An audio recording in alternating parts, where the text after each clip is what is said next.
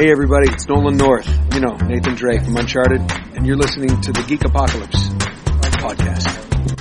Hello everybody and welcome to the latest episode of the Geek Apocalypse podcast with yours truly, Mr. Stephen Hesse. Thank you so much for checking out the latest episode. And first things first, I'd like to apologise for my lack of episodes, which I mentioned in the Manu Intirami episode, which I think will be after this in order. Is because I've had some stuff going on in my personal life. I decided to take a bit of a break as well because I think that's the first sort of solid period of time I've took off doing anything really, because a lot of serious stuff, getting answers about certain stuff and trying to sort of sort some things out in behind the scenes, I guess, has led us to having a slight delay in the episode, so that's the reason why. So this is why I'm putting a bunch of episodes up at once, and this one has been in the pipeline for a couple of weeks in terms of it was supposed to be released in the first week of October with the Engage podcast guys, who are hugely big friends of ours, known them since they started their podcast pretty much, met them at FCD or in the process of talking to media partners because we got media partnership for that event. And I really liked them and got on with them well. I consider them friends of the show, and I really get on with them well. So the reason I invited them on is because they sent me a message to say they were celebrating their 1 year anniversary, so I wrote something for their blog celebrating that. But also, so I thought, so in relation to that, I said, okay, yeah, I'll write something, and how about you come on the podcast to talk about your 1 year anniversary? So that's exactly what we did. And it was really, really fun to get the guys back on, because they hadn't been on in quite a while. I'm not actually sure how long it's been, but you know, time flies when you're having fun. And so, a lot of stuff has happened in the Star Trek universe in terms of the new series, which is coming out, I think, next year. There's been more information that were leaked during the time they've not been on, so we obviously talked to them about that. I think it's called Discovery, isn't it? I'm having a blank on the name. I think it's called Discovery. And so yeah, with it being a sort of prequel-esque series setting, that I've got a lot of debate on this episode, so I hope you enjoy that. We obviously talk about how the Engage podcast started, the sort of interviewing technique, how the guys know each other, which is always fun to talk about, and just sort of podcasting in general, because, you know, being they were both from the UK, it's like we're kind of supporting the same field in terms of getting people hopefully interested in the podcast network that some people may not know about in the UK, so that's the reason why we do these kind of things. And also they're just fun to talk to be honest. So if you like what you hear, obviously you can subscribe to us as well as the guys on iTunes, which is the Engage podcast, not to be confused with the Engage podcast, which is another more Star Trek official podcast. And also the Engage podcast, if you just type in onto the Googles, or look in the description, you will find the website where you can find information and all that stuff. But this is the episode with the guys from the Engage podcast. I hope you guys enjoy it, and you can just follow us on Twitter at geek_apocalypse as well. Hope you guys enjoy.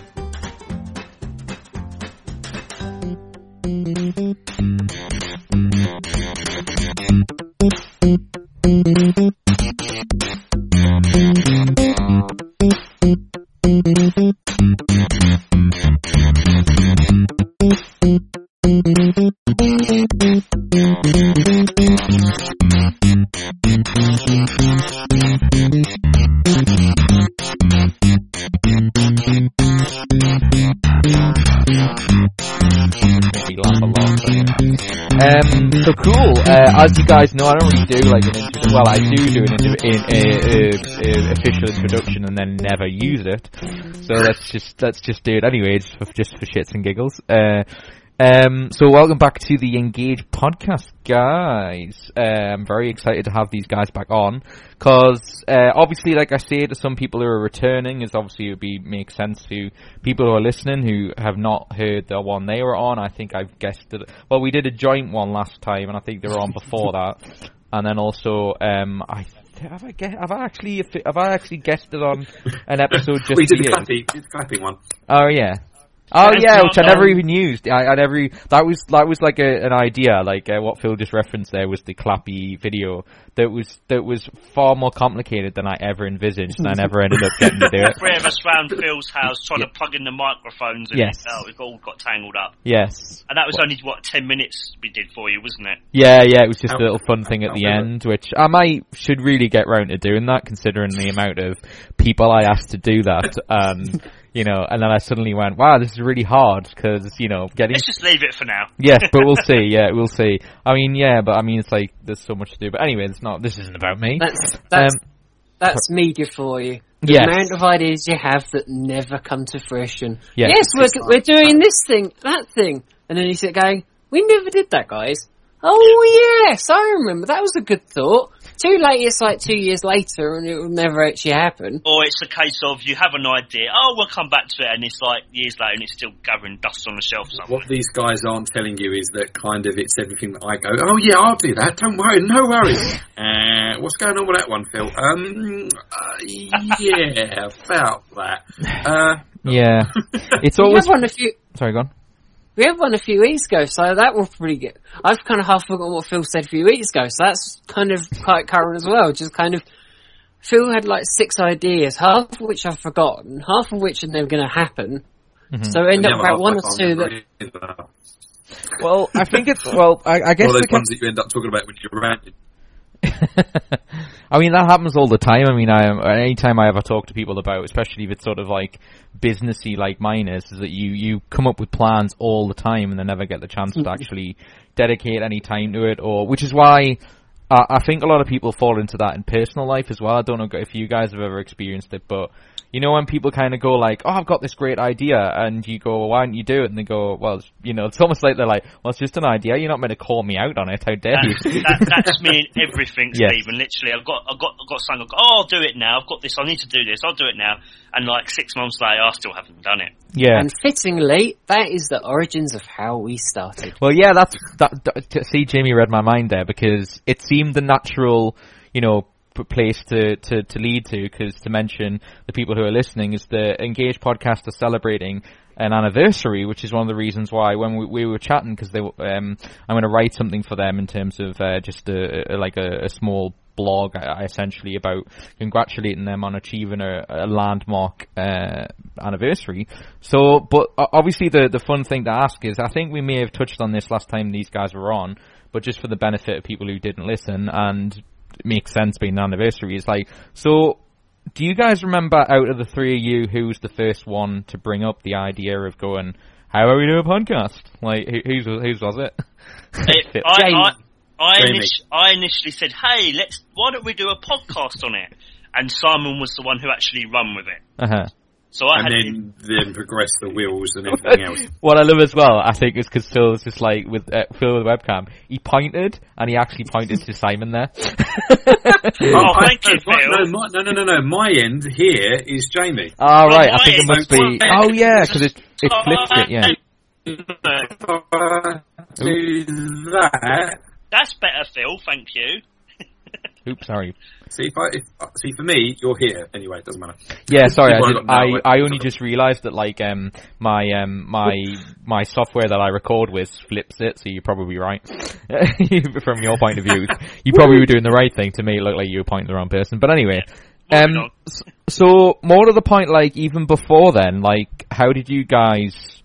Because I guess because of the one problem about doing like over 100 of these, like I'm on like about 132 or something right now, is I never remember certain stories, and I'm sure you've told me a couple of times even when I met you, but like were you friends beforehand? Like how did you guys actually meet?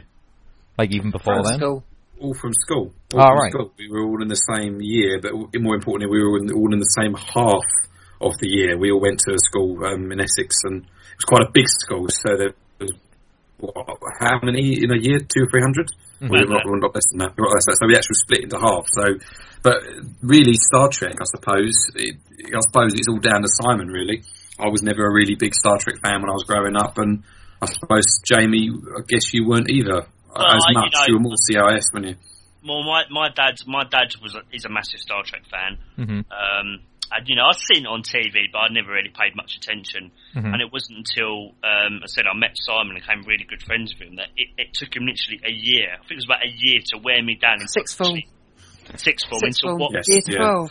Yeah, into actually watching it a whole year. Finally, his persistence paid off. And the very first thing I saw that was Star Trek was First Contact. Snap. That's where Simon entered me into Star Trek as well. And then he brought me on to it.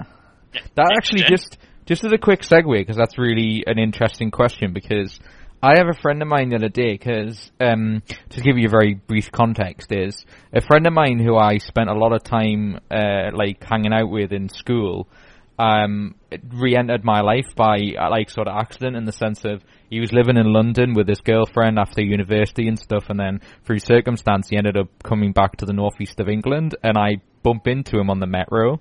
And so we've been kind of got really close as friends again.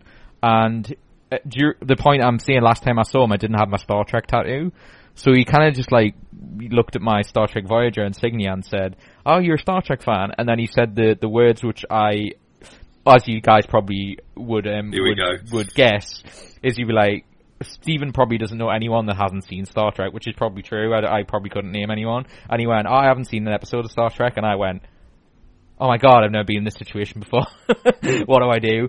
And then so I was, as you were describing that, I was thinking, because he's like a perfectionist, so he says he's going to watch from original series. But was that a conscious decision in terms of going, Simon, to them, "Oh, I'm going to show you First Contact because I think you'd like it," or because I guess if someone isn't a Star Trek fan, would you kind of figure out what they should watch?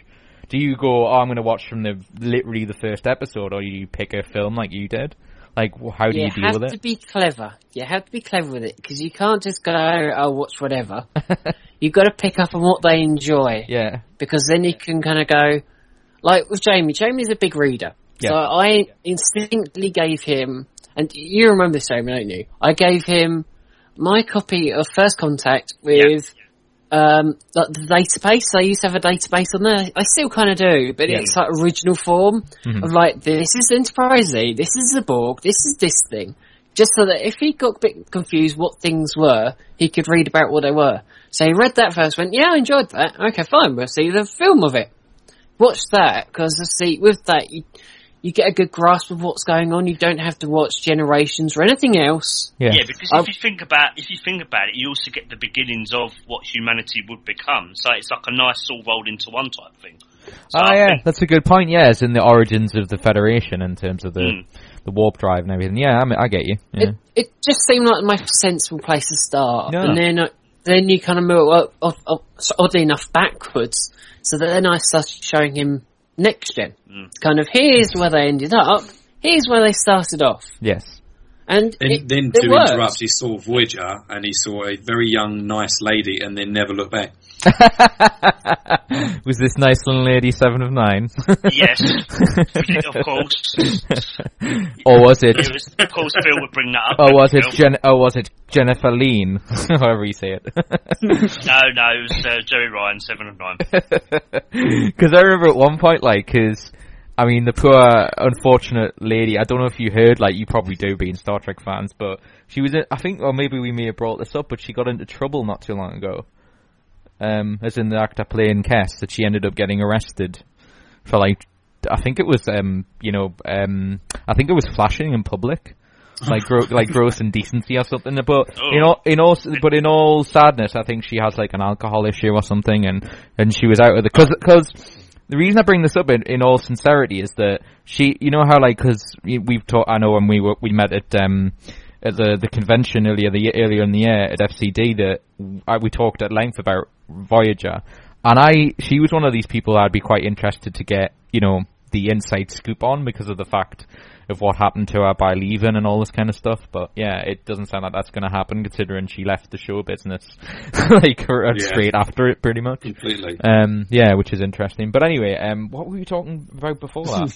Simon, you were talking about you. Oh yeah, but Jerry Ryan, yeah. Because the point is, I would say, because I wasn't I guess let's go around the call and say, out of the three, are you all Okay, here's an even more interesting question. I was going to ask, like, individual series, but let's go with, starting with Simon, like, what's your...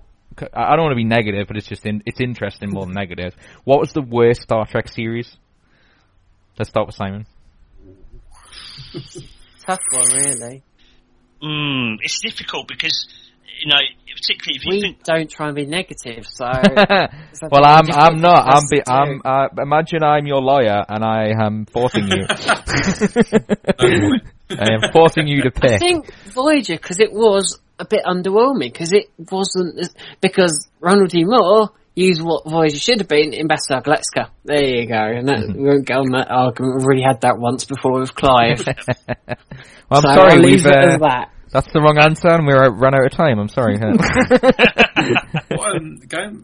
Just briefly going back to a point I was going to make about how we're into Star Trek. Yeah, was actually we all again, this is just plugging us. So no, go ahead. Whatever. Our episode number 8, if you look us up on SoundCloud, is actually how to get someone into Star Trek. Ah, that's cool. And Simon, is that the first episode that I joined you on, or it was? Yeah, it was Phil. Episode number 8. What he said. Yes. Yeah. What he said. Yeah, that was originally the Engage podcast was actually a twosome, not a threesome. Yeah. If you pardon the expression. Originally it was just me and Simon, and you joined us a couple of years later, didn't you, Phil? Correct. Yes. So when we say a couple of years later, it was more like the whole concept. I mean, we're how many years down the line? Well, you guys are... 2, Phil. No. Entirely, it's about 4 or 5 years down the line. 5, I believe. Because we did a lot of preparation and getting to grips with actually being on the microphone and talking and getting ideas together. So officially, we've only been going 2 years, but unofficially, we've been, like, say, 4 or 5 years. Oh, no, I totally, I mean, just a quick segue in regards to that. Like, if you count all my sort of community radio stuff and all the sort of shows I did before then and even when I was in sixth form doing sort of local radio and stuff like that, I've been doing it way longer than Geekopocalypse has been running. So yeah, if you counted all them years, it's way longer than officially. So I get why you said that. When you said about that episode about getting people into Star Trek, Phil, was the idea, did they ask you to come on because of the idea of you, as you were saying earlier, that you weren't really a fan, and so you were the subject? What's the word? It was a logical guinea pig. Yeah. To explain, I've known Simon since year 5, 4? 5. Year 5. So what? That's 9. Is it 9 or 10? 9, 10 years. Since we were 9 or 10 years old, and he has always loved Star Trek. Mm-hmm. Always loved Star Trek. About 15 years. About 15 years. I mean, the main thing that brought us together was actually Pokemon, but we'll have to skip straight on from that. But it's all changed now. Since then, Simon's had his little hammer, little chisel, and dub-dub-dum, dub-dub-dum, dub-dub-dum. And then slowly I cracked, and then now I love it. Yeah. Just like me. Well, I think it's just... You're right, that was... I was a guinea pig for that particular episode. They brought me on as a guest, and I'm kind of the guest that left. the guest in there, yeah. Sorry. Phil, it was always kind of planned anyhow, so it wasn't Phil end up on mine, but it's just that was always my plan, just kind of... That would work better if we had 2. I remember you mentioned that to me, so before we brought Phil on. It's like, hang on a second, it'd be great if we had a third person. You suggested Phil, didn't you? Which kind of worked because we had the old fan, the mediocre sort of middle of the way, not mediocre, so that's the wrong word, Jamie. Middle of the road fan, Jamie, and then the new fan, me. Yeah. And it's kind of still gone on that progression because there's still episodes I haven't seen and bits I still haven't seen in Star Trek, whereas Simon's there's a lot of episodes you haven't seen. And for the first year, I think we used to call Simon Yoda, which kind of didn't make sense for Star Trek, but there we go. Out of the 3 of us, he knows the most.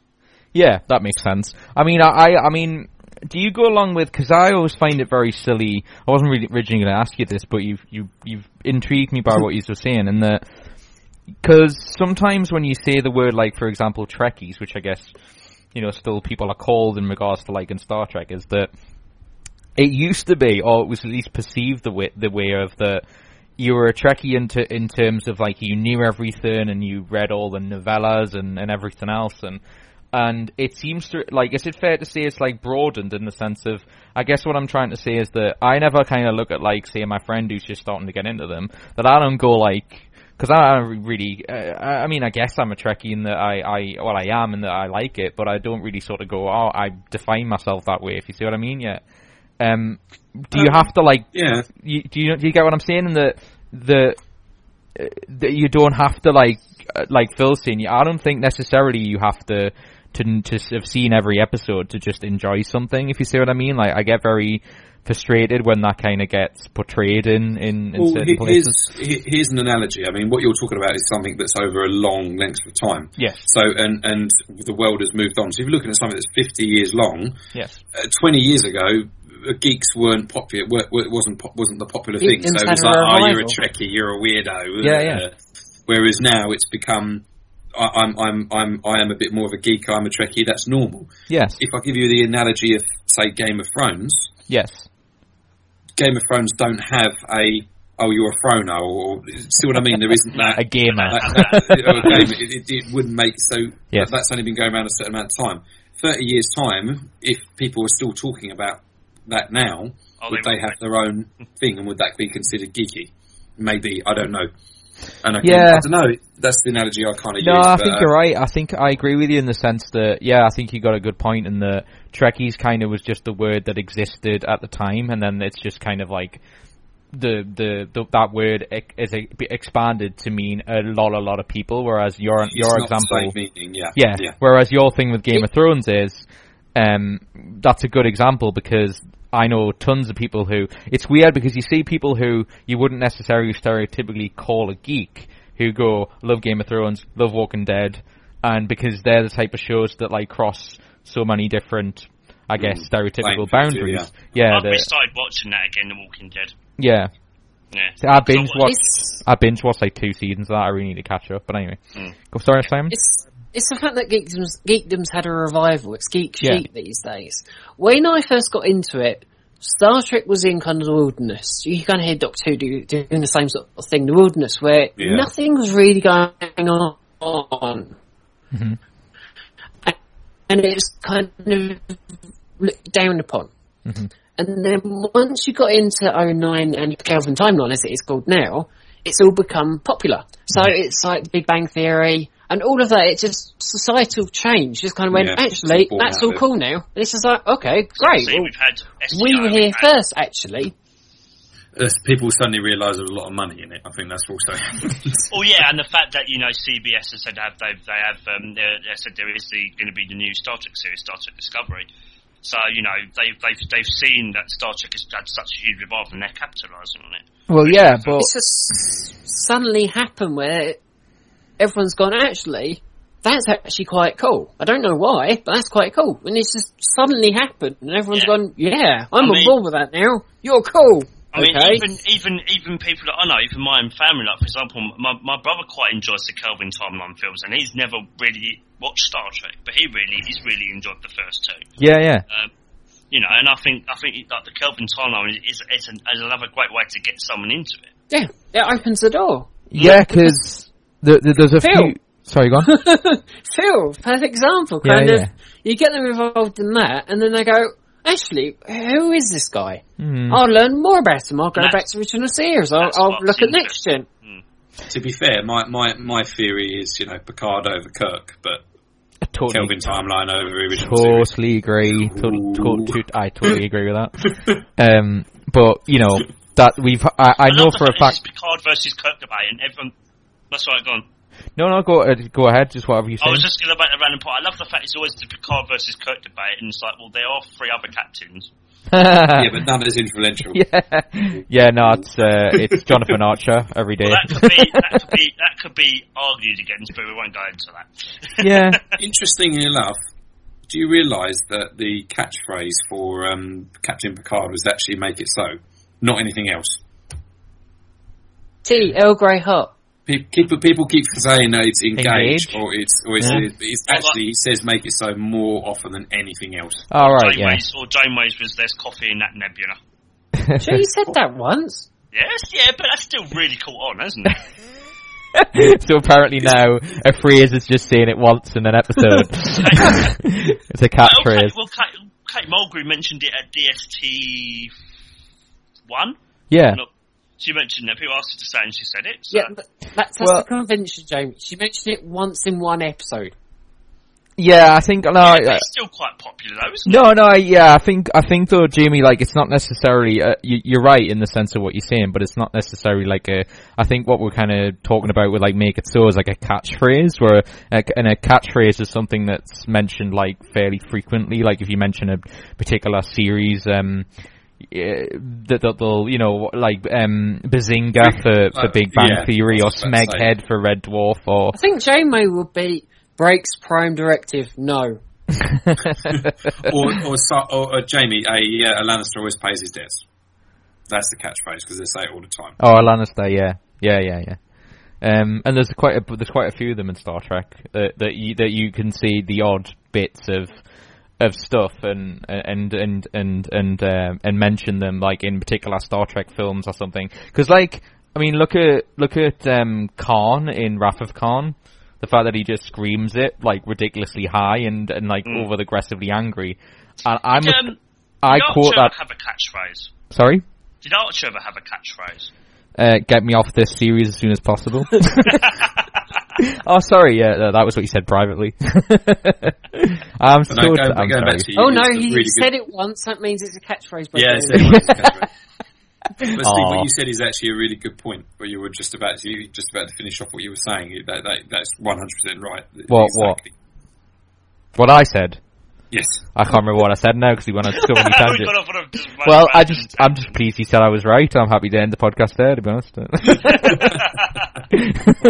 It's not very often. No, but there were several things in relation to what you guys said about the resurgence and stuff, because there was a couple of points I wanted to make, because what I think it was Jamie said it, or in terms of saying that Phil got back involved, like, or you start liking it again because of the 2009 version.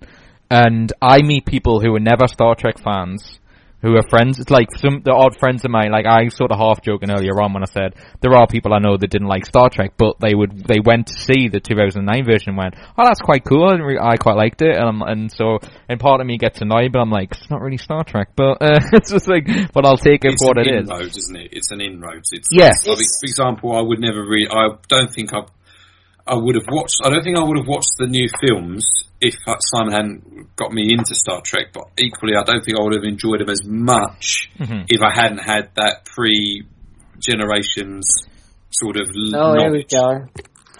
Here we go, Generations again. Oh. No, pre-Generation is in Star Trek Next Generation. As opposed to the film. Yeah. Sorry, say that again. We had a bit of cut there. What was that, Simon? It's Phil's favourite film. Oh, we've got a bit of... Phil's favourite film. Sorry, we've got a connection issue there, so I guess we'll wait a second. Just wait a second until it fixes itself. It's annoying. Yeah, it was that was a good little momentum there as well. It was very frustrating. So yeah, but... I've been having it the whole way through. Sorry, say that again? Yeah, so Phil's favourite movies next to is Generations. All right. Someone was saying. Oh yeah, okay. So I always get that one mixed up with which one was Generations? It's the one where Whoopi Goldberg is around. Oh yeah, it's the one. Yeah. So it's the one with Just mention the Whoopi.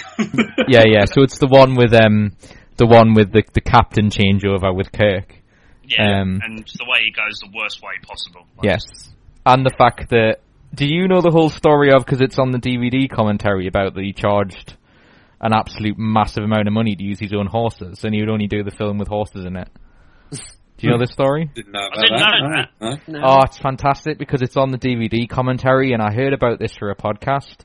I think it was... you might... Again, I might have to adhere to Simon's logic, but who wrote Generations? Do you know? No, I think that might be an anti-Google. I think. Okay. Yeah, well, it's whatever the writer for Generations was. was Braga around about then? Probably, but I don't know whether he wrote that. But anyway, whoever wrote Generations did it. Him and the director sat down. Bergman, Brandon Braga, Normandy Moore. There you go. I think that was who I was trying to think of, because I thought it would be Braga. It was Moore, I think, who told this story, and he was the person I forgot. So anyway, he tells the story on the DVD commentary, so any more Star Trek fans who don't know this story, it's hilarious. You guys probably were aware of that originally, I think he had an idea of that Kirk wasn't going to die, and then they changed it. And that was one idea that was floating around, that he was going to survive. But the main reason, the main thing that was the sticking point for him to be involved in Generations was he said, I want a horse scene. Because everyone's like, because no one's aware of obviously, I think more so now because he's very, very popular and Star Trek's had a resurgence, etc. And obviously this was like when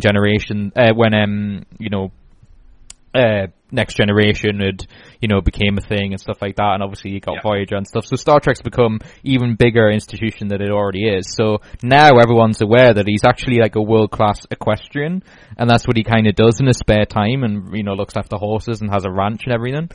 So he's kind of like a cowboy in that sense. So he's been like that for his entire life. So when he wanted to do Generations, he said, I would like a horse scene. And then they went, okay, so when they came up with the Nexus idea, they were like, well, I guess we could have an idea with horses. And then Patrick Stewart apparently, because originally it was just going to be like Shatner showing off his equestrian skills. And then he was just like just jumping the horse around, like over the river. And then Patrick Stewart went, I'd like to do that too. So they're like, okay, we'll do it together then. And they came up with that scene with them talking and they're side by side. But the funny thing that Ronald Moore said, I think it's him, is that he went, but I'll only agree to do this film and do the horse scene if you use my own horses. And Ronald Moore, whatever his name is, said that William Shatner charged a ridiculous day rate in order to use these horses.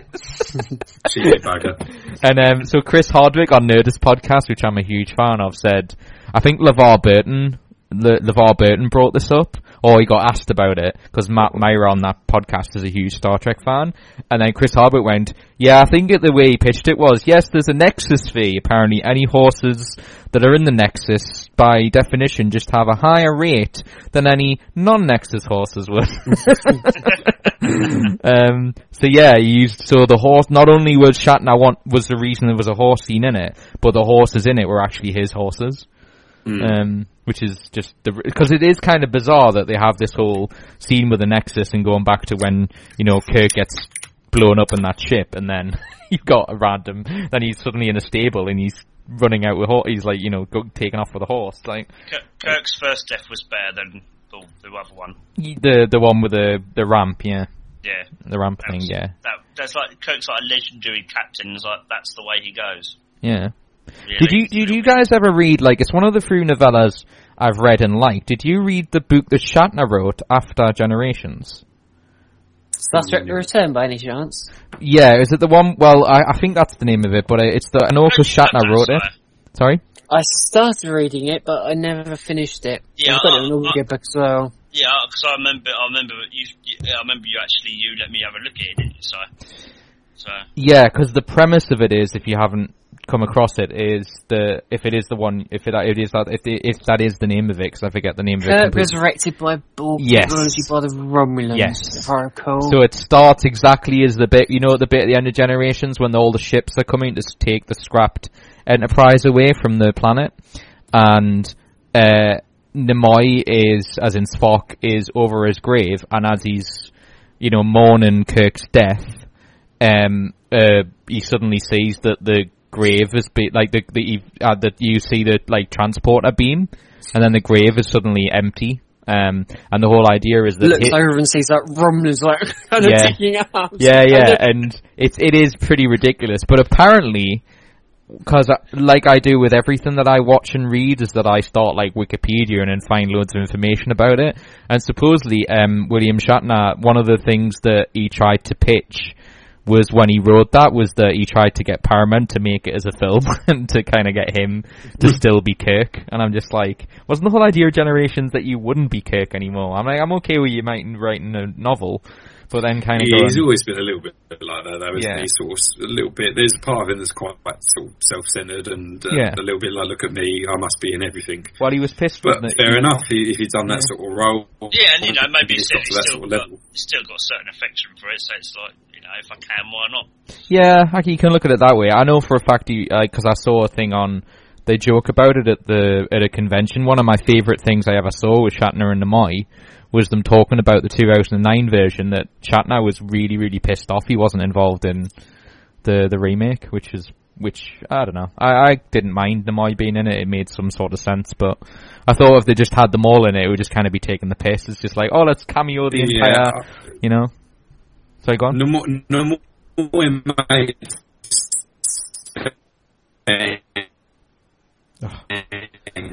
sorry, we're getting bad connection again. This is annoying. Why is he again? This is like we're contacting the Borg. Like it's just the lost you again. Yeah, sorry. Yeah, your answer was just all very robotic. So if you could just say that again. Oh, sorry. What I was saying is that it wouldn't have made sense with him there. It made sense with Nimoy because he's not been stuck in everything that he could possibly can. Yeah. Well, the original reason is, oddly enough, the fee was too much. He wanted too much to appear in 09. Yeah. Yeah, I did hear that, yeah. Yeah. This was the asking for a lot of money to appear in it or something. Parents said, well, no, it's a lot of money. Well, also as well, I think they just argued with the writers, even though he was trying to find a way to get in, is that it just it was easier to explain Spock being there as opposed to Kirk with the fact that Kirk was technically dead. The idea of trying to find a way back, even if it was a timeline, is that the writers basically said, like, trying to work out how they could have him in the film in the first place was a little bit bizarre. It would only be, and I kind of quite like they did that, because I remember the A-Team did that towards the end as even though it's not, I don't think it's that great of a film, but when they remade the A-Team, they got the guys, a couple of the guys from the original to come back at the end as cameos, and they regretted the fact that they did that, and I think that's probably what would ended up happening, is they would have done a flashback scene and just had Shatner in it. I really enjoyed that A-Team film, but then again, I've never seen the TV series, so I have nothing to compare it to. Oh no, I didn't think it was particularly bad. I just think it got criticised and the people involved in the original who came back at the end, they have a cameo at the end. I think it may even be after the credits, so it's right at the end of the film. It's been a while since I've seen it, but I remember because Barclay was in the A-Team originally. Obviously a Star Trek comparison, as in Lieutenant Barclay, who played Dwight. Was his name Dwight? Schultz. Yeah, I don't know how you say his name, but yeah, he was in the original A-Team, and so that's kind of why I was thinking of it. But and he did one of the cameos, I think, and he just said, I regret doing it, because it was basically just almost like they were endorsing the film by going, hi guys, good job, bye. So I had a feeling like that's what Kirk would have been, but anyway, we went completely off track, yeah. But I wanted to go back to what Simon brought up in the terms of the rebuilding of the Star Trek franchise. And obviously, we can talk about the beginnings of your podcast and stuff will be embedded throughout this. But what I was intrigued by is that the point I wanted to make was just about Star Trek has went through several reincarnations, if that's the right word, because what we were talking about earlier, especially when we were growing up, was that I was born in 87, which is when Next Generation started. So there was the gaps are just the films. And if you compare the films up until that point, compared to the ones now, they were niche films. Not everybody went to see a Star Trek film. So it was kind of a niche thing where, that's probably why Trekkies was what it was called, because, am I right in saying because everyone's my sort of generation was my dad watching Next Generation and then telling me about the original series. Was that the same for you guys? Would you say?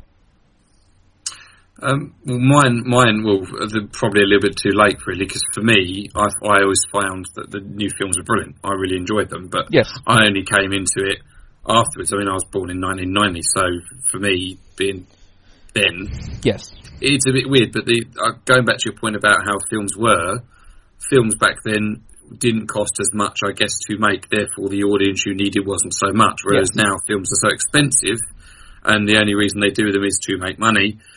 It's more that corporate-driven. We must appeal to the wider audience, so we can sell as many as we can to.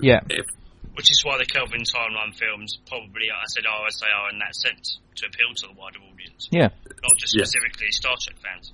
Which is why Stephen, you probably think that they're not quite Star Trek, because they are there just to appeal to everyone. Yeah.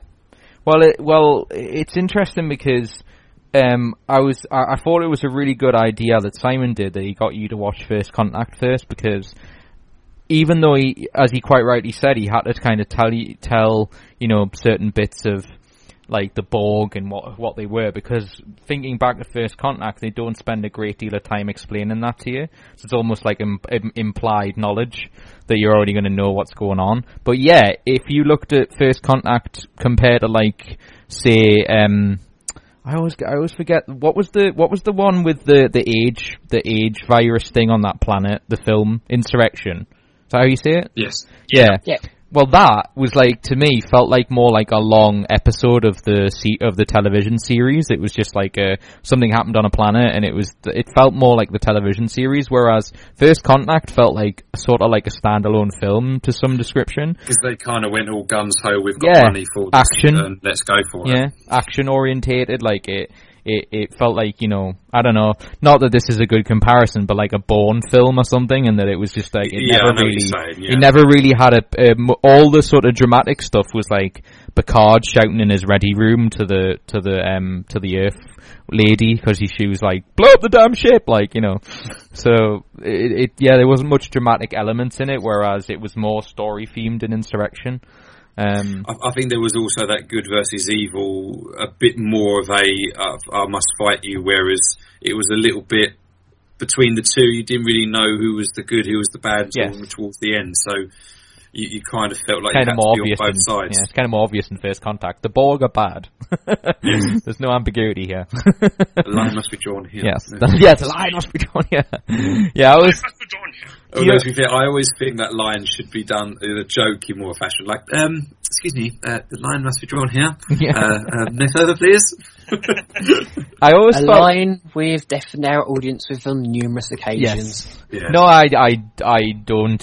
I am all for that. I think that's very good, because I always think that's an example of where I am expecting Patrick Stewart to just suddenly start bursting into Shakespeare. It sounds very Shakespearean.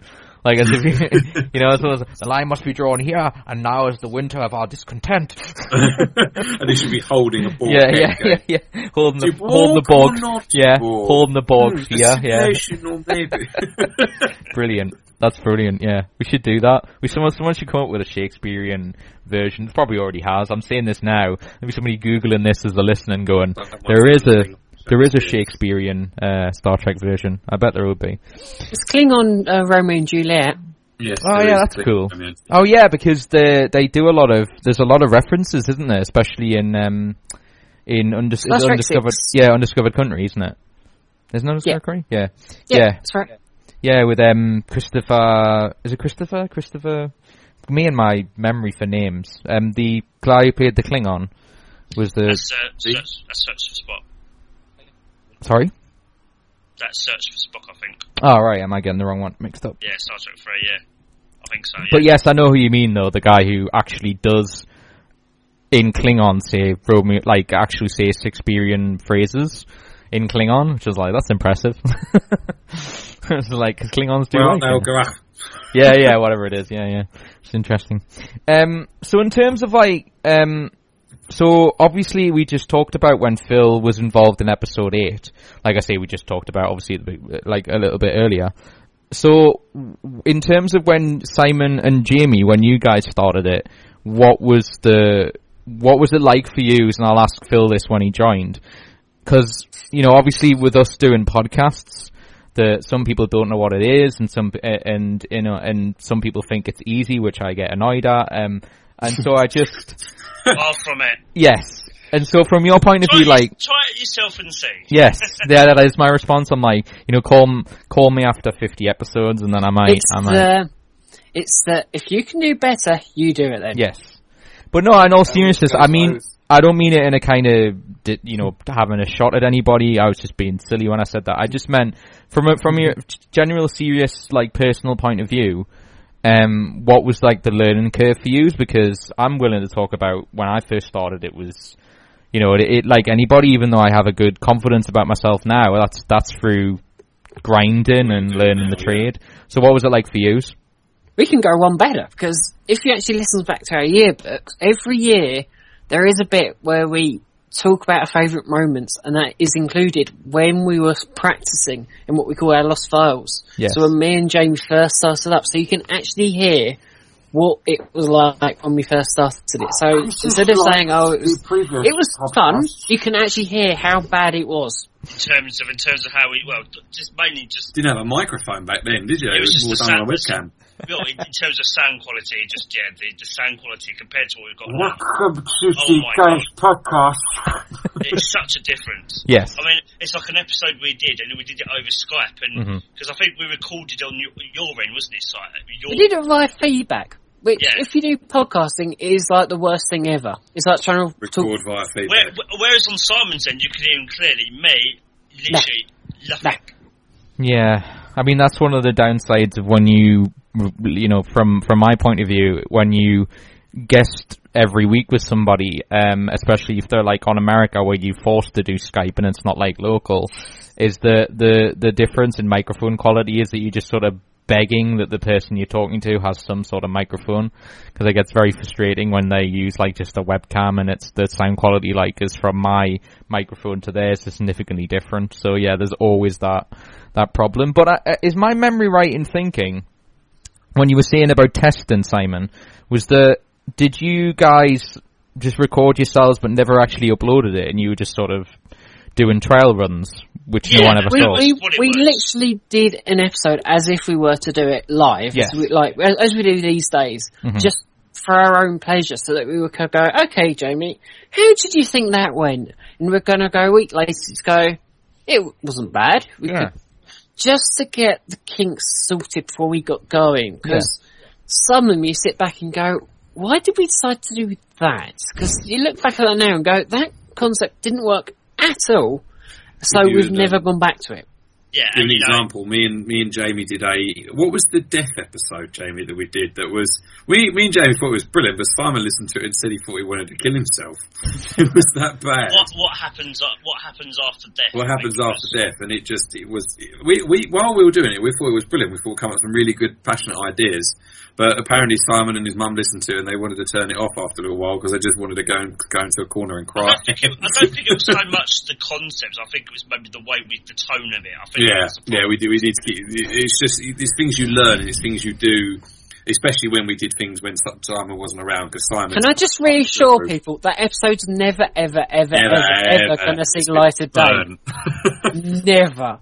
So you're saying you gave it to people behind the scenes to listen to, and you made the collective decision, let's not pull this out because there's something not quite right with it. Yeah, friends and family, close people that even if they laugh, they're going to do it. We did salvage the quiz from it though. We got the quiz from it though. Yeah, it had nothing to do with the topic. What was the quiz? Just about death. It's just random. We have in pretty much, depending on what episode, we currently run a quiz. Mm-hmm. So at the end of the year, the person with the lowest score, me, at the moment, just does a forfeit. Yeah. So if you go onto our YouTube page, you can see me getting sprayed in the freezing cold. When was this? February or October? December. So last December, when it was absolutely freezing cold, I had a bucket put over me. I had water sprayed at my face. And it was all done on camera, so it's interesting. On our YouTube channel. But yeah, what we try and do with the quizzes, we try and if we can theme them to the actual episode. Yeah. So we did an episode about Vulcans. We did Vulcan related questions. We did an episode. Well, the latest episode, Days at Well, actually, no, that's not going to help. So I wasn't quite right. No, but no, it does. Yeah, it did. Days That Changed the Universe. Is it Days That Changed the Universe? Mm-hmm. Yeah, that's right. Yeah. We did questions relating. So, Attack of War 359. Battle of 001. Mm-hmm. So we did questions themed on that. And for example, sometimes questions can be quite sneaky. For example, I said to Simon when we did the Vulcans, what was the first official meeting between Vulcans and humans? And Simon said, help me out here. Simon said something completely different, and I said, actually, there was a time what's it called? Time travel episode with the original series when they went back to the 1930s. And that's officially the first meeting between a Vulcan and a human. So it's clever little. Oh, you mean, are you referring to the film with Nimoy, like as in Spock when he goes back? Is that technically? No, it was an episode where they go back to the 1930s and City on the Edge of Forever film. City on the Edge of Forever. Okay, I guess you can. I guess you can class that, yeah.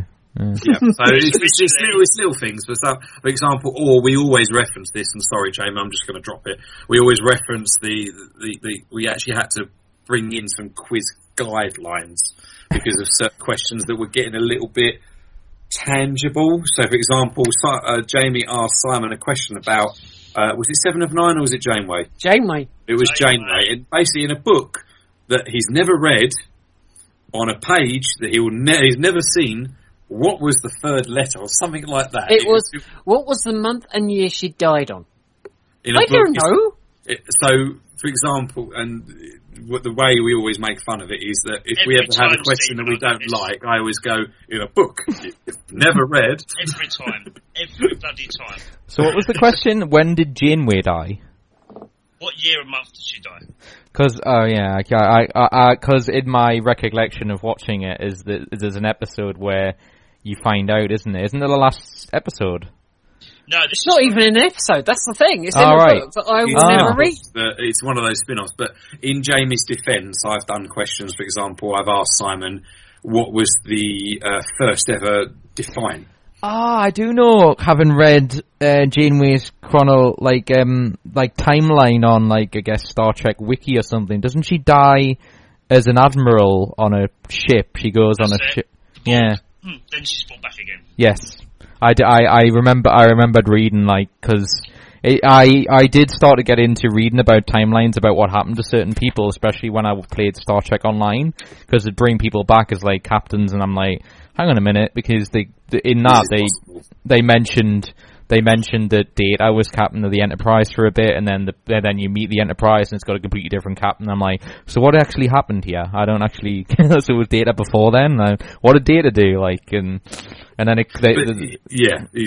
But in defence to Jamie, I've had a couple of Whopper questions as well, where they don't come up as often as luckily I get to get away with it. So yeah, we do questions where you've got at least seen it or read it somewhere, or if not, then you've got to give back either true or false or multiple choice. Exactly. The questions can be, for example, if there's a possibility they don't know the answer, you have to give them multiple choice or 50-50, like Jamie just said. Okay, that seems to make it more fair, because that just seems like he's being a bit a bit sly. No, I spent a lot of time working out the guidelines so it was fair to Phil, because Phil, as he said, hasn't seen a lot. So we had to find a way of making it fair. So every time there's 2 easy questions and there should be 1 hard. Mm-hmm. So it's quite fair, and it works other way because Phil asked one of us a question, so it's all quite even. You should have seen it last year. Oh my god, that was kind of so everywhere.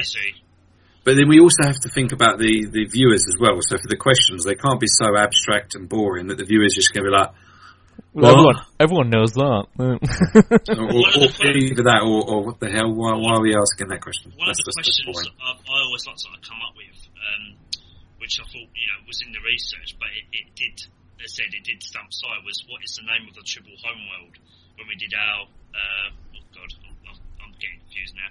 Trouble with Tribbles. No, more Tribbles, more Troubles. More Troubles. Yeah. We did 3 questions, and that was one I come up with, because I was originally going to go between that and something else, but it did actually stump him, which is always a good thing. Mm-hmm. So, but yeah, it's with the hard question, it's normally the way I do it is normally they have to know the answer to it, or make it a lot more obscure if you can do multiple choice, that sort of thing. Mm-hmm.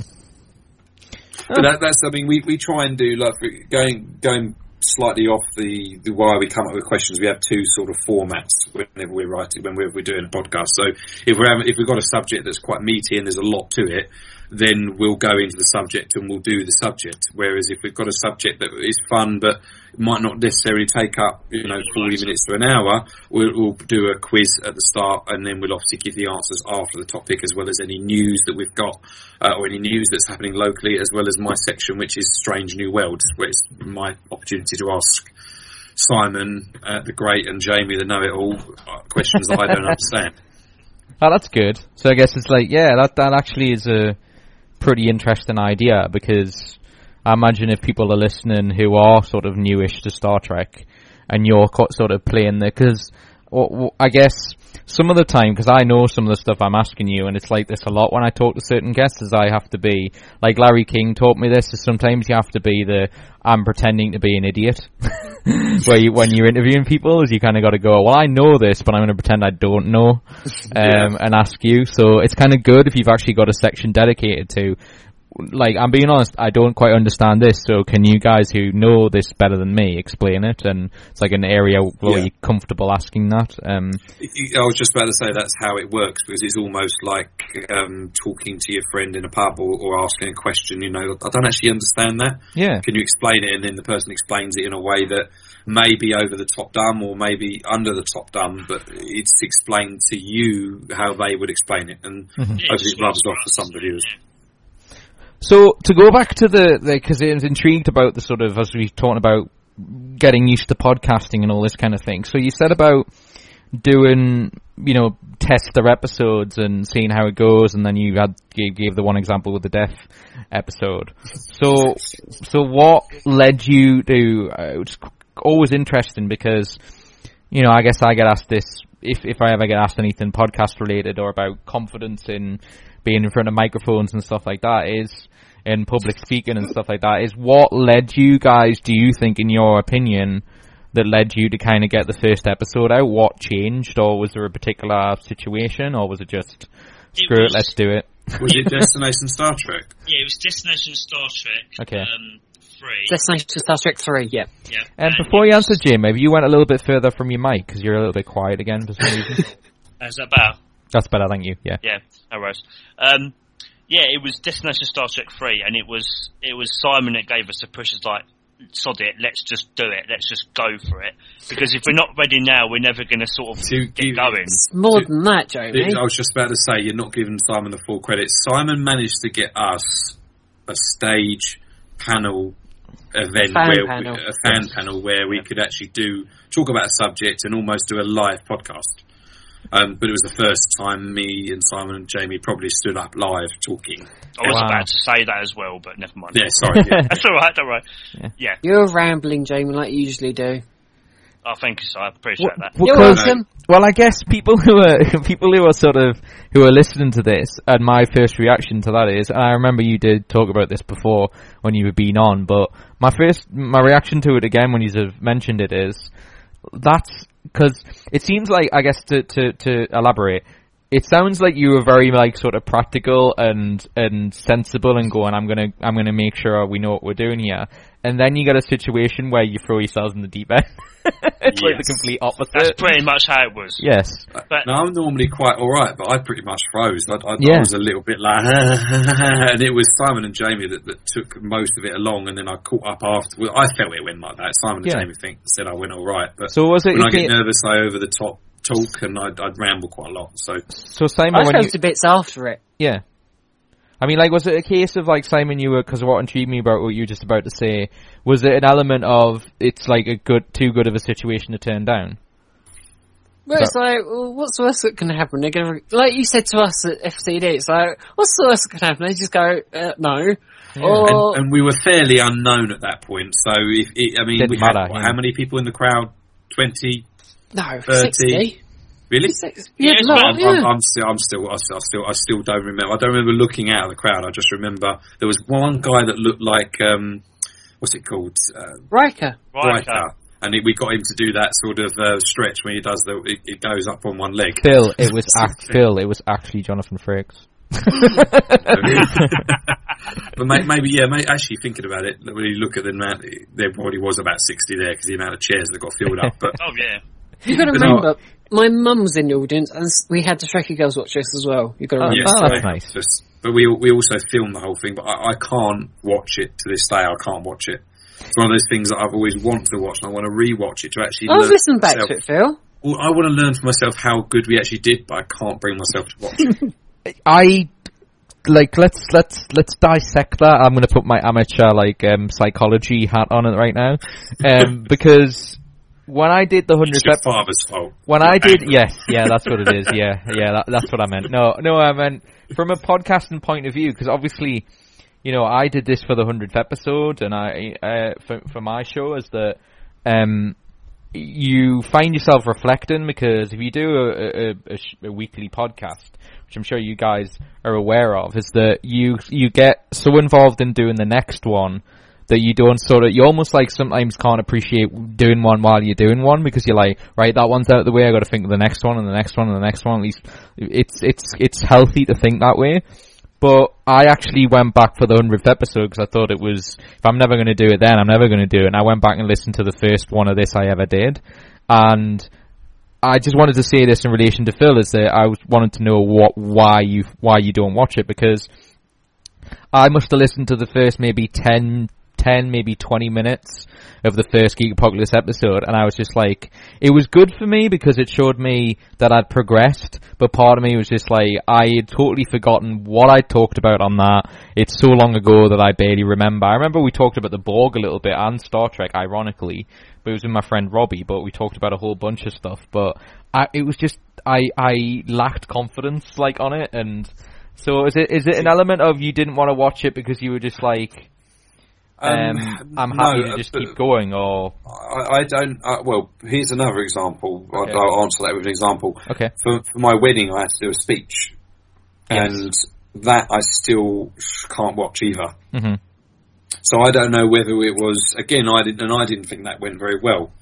I honestly don't think it went well, whereas everyone else said they think I did really well. So I think maybe the answer to that is that because other people said it was fine, I can't watch it to confirm that, just in case it wasn't. Mm-hmm. Does that make any sense? So in my head, people have said it's fine, I'm like, right, so if people have said it's fine, fine. Yeah. Buried, I can move on. If I go back and watch it and think it wasn't, then... Mm-hmm.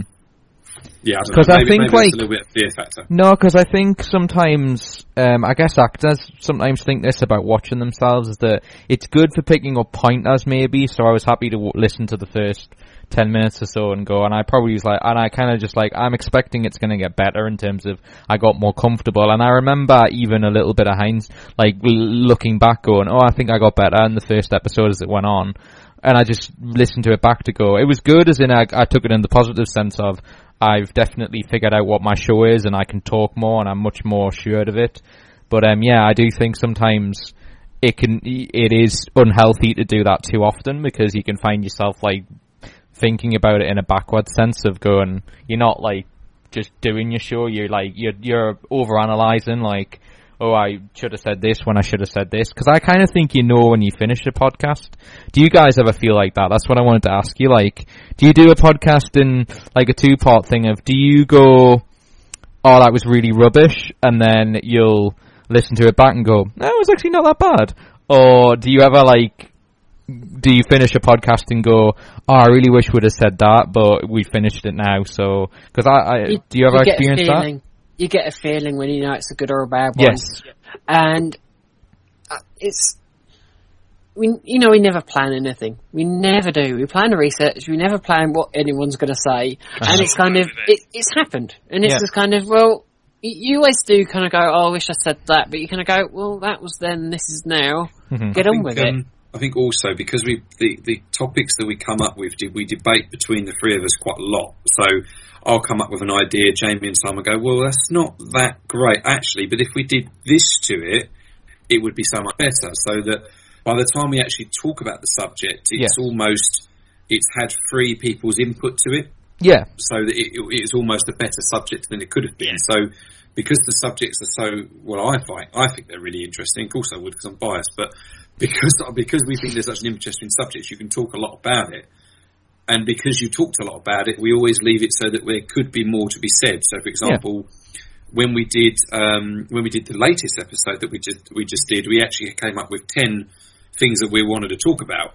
But because we realised that the episode would be too long, we actually picked out of the hat 5 of the out of 10, and then we can go back to the other 5 on another episode. Yeah, and we kind of get to that point. So, for example, we did red shirts. We also did people that have left us. So, what's the name of that episode that we've done? Absent Friends. Annual Absent Friends. So, since Simon came up with that idea, or Jamie came up with it, I can't remember who came up with it. Simon came up with the idea. It's actually now become one of those annual things because we do. Unfortunately, people pass, in the year. So, and it's a lovely way of trying to bring knowledge to people that backstage people don't know about. And it's just like these people did brilliant work, and no one knows about it. Yeah, individual pieces of greatness, and no one knows. So it's a chase. But what I'm trying to say is that because we do a lot of research, and because every episode we put a lot of effort into, by the time it's done, we actually just think, sorry, it's done. Let's move on. I'm happy. It's done. But normally, once the episode is finished, we all know if we think it went quite well or not. Yeah. To be fair, it's been a long time since I've ever gone, nah. It's been a long time.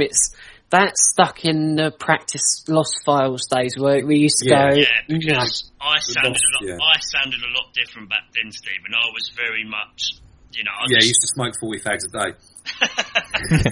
My personality didn't really shine through. I sounded robotic. Mm-hmm. And I would always have these annoying little habits. I would always keep saying basically all the time, or tapping Simon's desk, or that sort of thing. Yeah. And it was all those little kinks, as Simon said before, that you just got to iron out. Mm. But it's strange you should say little kinks, Jamie, because still to this day I cannot watch the recording.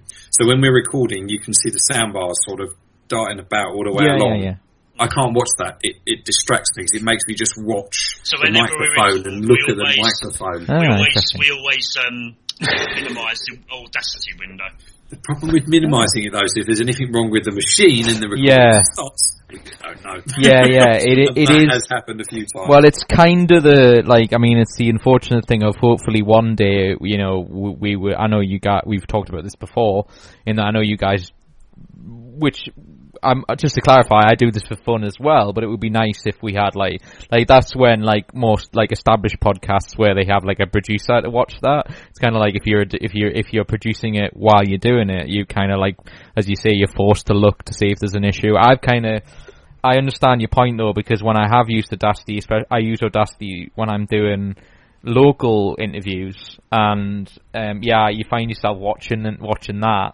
Because you're just kind of so terrified that it might it might not work. And right now, as I'm recording this, if any people are listening are interested, is I watch both volumes for my microphone and the output for which is all of theirs. I'm always sort of flickering to, looking towards it just in case it just doesn't register, and then I'm like, okay, something's wrong. Jamie! Hence why when Jamie spoke earlier, I was like, that seems very low. So. I could hear him fine because my speakers are quite good, but I'm obviously thinking about the audience. So yeah, it does require certain technique, you got to get used to it. But I mean, from your point of view, because it was good that Jamie said that, because do you think there's an element of, because what it sounds like when you guys were planning to do the podcast and doing the tests, and then you got that opportunity at Destination Trek, could it be, is there an element of, because I sometimes think this, was there an element of it's just, you almost said it earlier, of if you keep planning it, you'll never do it. So it's just the case of right, okay, we've done as much as we can, let's just go for it. The problem we used to have, this is more when it was just me and Simon, was we would over-plan it, we would structure it too much. And I think that was probably part of the problem of how I sounded came in. Yes. So I was thinking about it too much, instead of just relaxing and natural and being myself. We overthought it and overstructured it, and it didn't work. Yeah. And just to input on that bit, Jamie, when I came along, I didn't do any research whatsoever. I was probably the laziest person that was on the podcast. I still am now, but let's brush over that ever so quickly. But I didn't bring any research. So whereas Simon and Jamie would have the research, I would have the on-the-spot reaction to what they've ever said. Yeah. And it kind of gelled quite nicely to the point, actually, where I didn't have to do any research whatsoever because it kind of worked. Yeah. And then it got to the point where now I kind of do, because actually I'm just talking a load of crap. Well, that's probably why you're so behind in the quiz, Phil. Yes, that is probably why I'm so. No, not that much. It's like, Jamie, we've done a new recount. I'm only 1.5 points away from you. So watch your back. And I guarantee now, and I'm going to say this on Stephen's podcast, I will win by 0.5 point, which I was given to me by Sam from the Trekkie Girls. Watch your back, Jamie. Watch your back. That gap will widen, Phil. But that's ahead. Me and Simon were talking about this the other day. That's exactly what's going to happen. So that's the prediction. I don't care. I'm around the head, so it's just like let them two fight it out. Simon worked out that as long as he gets 2 points in the next 2, is it 2 or 3? 3. In the next 3 episodes, as long as he gets 2 points, he can't be beaten. His job's just to stay ahead, so you never have to forfeit. Because I'm a smug git. Yeah. Well, then we should make sure, Phil, that size questions are really difficult then. No, you're not allowed to do that as part of the quiz rules. You're not allowed to do that. You already seem to have done that anyhow, so... As part of the... You've never read. As part of the Engage Podcast Geneva Convention Act of... you cannot do them type of questions. Anyway, sorry, where were we? No, it's totally fine. That was just interesting. No, because... it's interesting because obviously we're just talking about, doing podcasts in general, but and what Jamie actually referred to is something when I've ever done, because occasionally I've done training to present for, to help people present stuff, do presentation training and radio training and stuff like that. And I did some freelance for that a couple of months ago, and I think Jamie, in a nutshell, which especially if it's something you're just doing as a hobby as opposed to you've not done any academic training in it, is that's the trap a lot of people find themselves falling into, is that you can do it the way of writing down questions or doing research and having an idea of what question you want to ask, and everyone sort of starts that way to a certain degree. But the problem is if I see too many times, especially if I'm sure you guys have come across entertainment weekly shows or stuff where the presenter clearly doesn't give a shit about the person they're interviewing, and they're just going, and they're not listening to a word that they've said, so they'll go which is why I always wanted to do a comedy sketch where I get interviewed and I'm just a generic person, and they just go, so tell us the film you've been working on. Oh, it's about this, this and this. I kill the people all the time. That's interesting. So anyway, you were saying about you just say it I would just announce a really bad thing, and then they would just, and then the joke is they would ignore it by going, that's fascinating, because that's what a lot of them do, is they go, that's great, because they just no, they don't have to listen, and then they go back to their bullet-pointed questions. So it's finding a happy medium for a lot of people where you do that, and then you kind of let it flow naturally. Because it is surprisingly difficult, which I wanted to ask you guys. Is it surprisingly difficult? Were you sort of saying, Jamie, it's surprisingly difficult, isn't it, to be yourself while on a microphone? Is that the hardest thing for you guys to... Oh, yeah, exactly. Yeah. Do you want to talk about that? Because it's interesting. I mean, I think that was probably my biggest challenge. I think. Yeah. And oddly enough, I didn't realise I was doing it.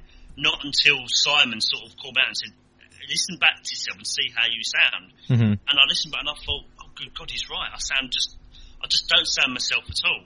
Mm-hmm. And that was what sort of precipitated that sort of. I need to change this. I need to, relax and. Did you guys ever do the whole PC talk as well? Did you try and get rid of the accents, do the "hello guys, welcome to the show"? Did you do that? Did you ever try and sort of take? No, Simon always said just be yourself and just flow with it. And once we realised that it's something we started calling Tangent City. Once we realised that it doesn't matter, just do whatever you want to do. Go wherever, if it flows, it's actually good. Oh, yeah, it kind of just all fell into place, didn't it? Mm-hmm. Yeah. Because when you said about, Simon said about that you just let it I think he said it along the lines of like let it flow naturally, and you don't plan to the extent of you like not. I guess is it fair to say, Simon? You meant like not sentence by sentence. You don't say right when I say this, you say this. It's like you just because nope. Yeah, and I guess turn the microphone on and just see what happens. Well, I guess like what I'm intrigued to ask you, because I think the most annoying thing I get podcast wise is that people think my form of interviewing requires not a great deal of skill in the sense, but it is very, very difficult to put yourself in the risk element of forcing yourself. This is the most risk version of interviewing you can do, or conversation you can do, because you're letting the guest sort of dictate it to a certain degree, because I don't necessarily have an agenda and I go off what you guys say. I think it has more value for the guest doing it that way, and it's more interesting, I find. It's more natural. You actually get down to who they actually are instead of, here, you know, like you said, here's a series of questions. You'll get to know nothing about this person, but they'll flog what they want. Yeah. You want a nice mixture, because we're going to re-interview Manu Taremi about I was just about to bring that up, so I will. And he actually said, you guys were fun last time.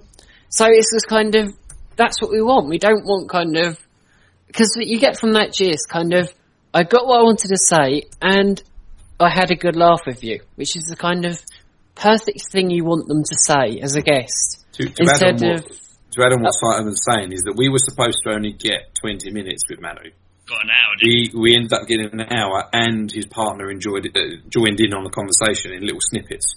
It's cool because we just had I had some questions that I wanted to ask that I slipped in whenever I needed to, but it was generally also almost like we went out to the pub and we were having a drink. He got out what he wanted, and we got what we wanted to. Mm-hmm. And it's just like the best of both worlds. And it's just we get a bit of promotion, they get a bit more promotion for the circuit movie, which is over on Kickstarter. He almost accidentally revealed something he wasn't allowed to reveal as well. He got sharply told off by his I've had that happen on here, and I think to your point, because I think he's a spot on, and that's it.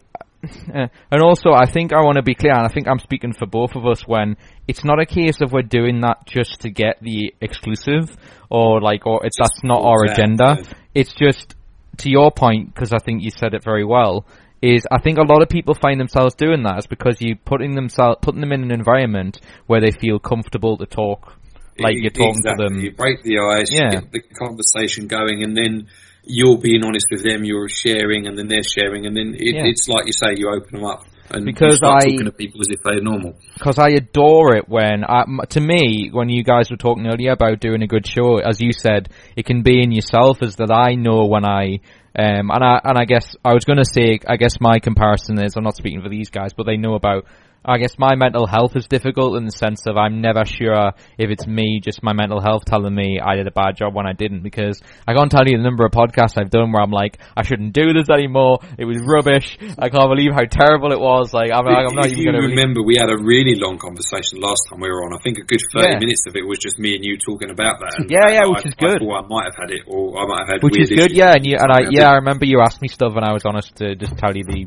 give me an honest opinion about it, and my point is, usually, and I'm not just like sort of blowing my own trumpet in this, because I know I've done like 130 something of these now, and there will be the odd episode which I wouldn't be happy with, and I probably, if I spend some time thinking about it now, I could tell you. But my point is, some of the time I've done a podcast and go, God, that didn't go well, and then as I'm editing it, I usually find the ones that I'm most hard on myself are the ones where when I'm going through it to check it's okay, I'm like listening to it as if objectively it's not me, like I'm going, this podcast is really good, like, and it shocks me whenever I do that, but then I guess then I remind myself I'm just being hard on myself. But I always find that is the most enjoyment I get out of it, because my point is, I'm sure you've had it, like it sounds like you did with Manu, was that I've had people, even like really well-known people, who have said, wow, that's the best interview I've had in quite a while, or like I've really enjoyed that, and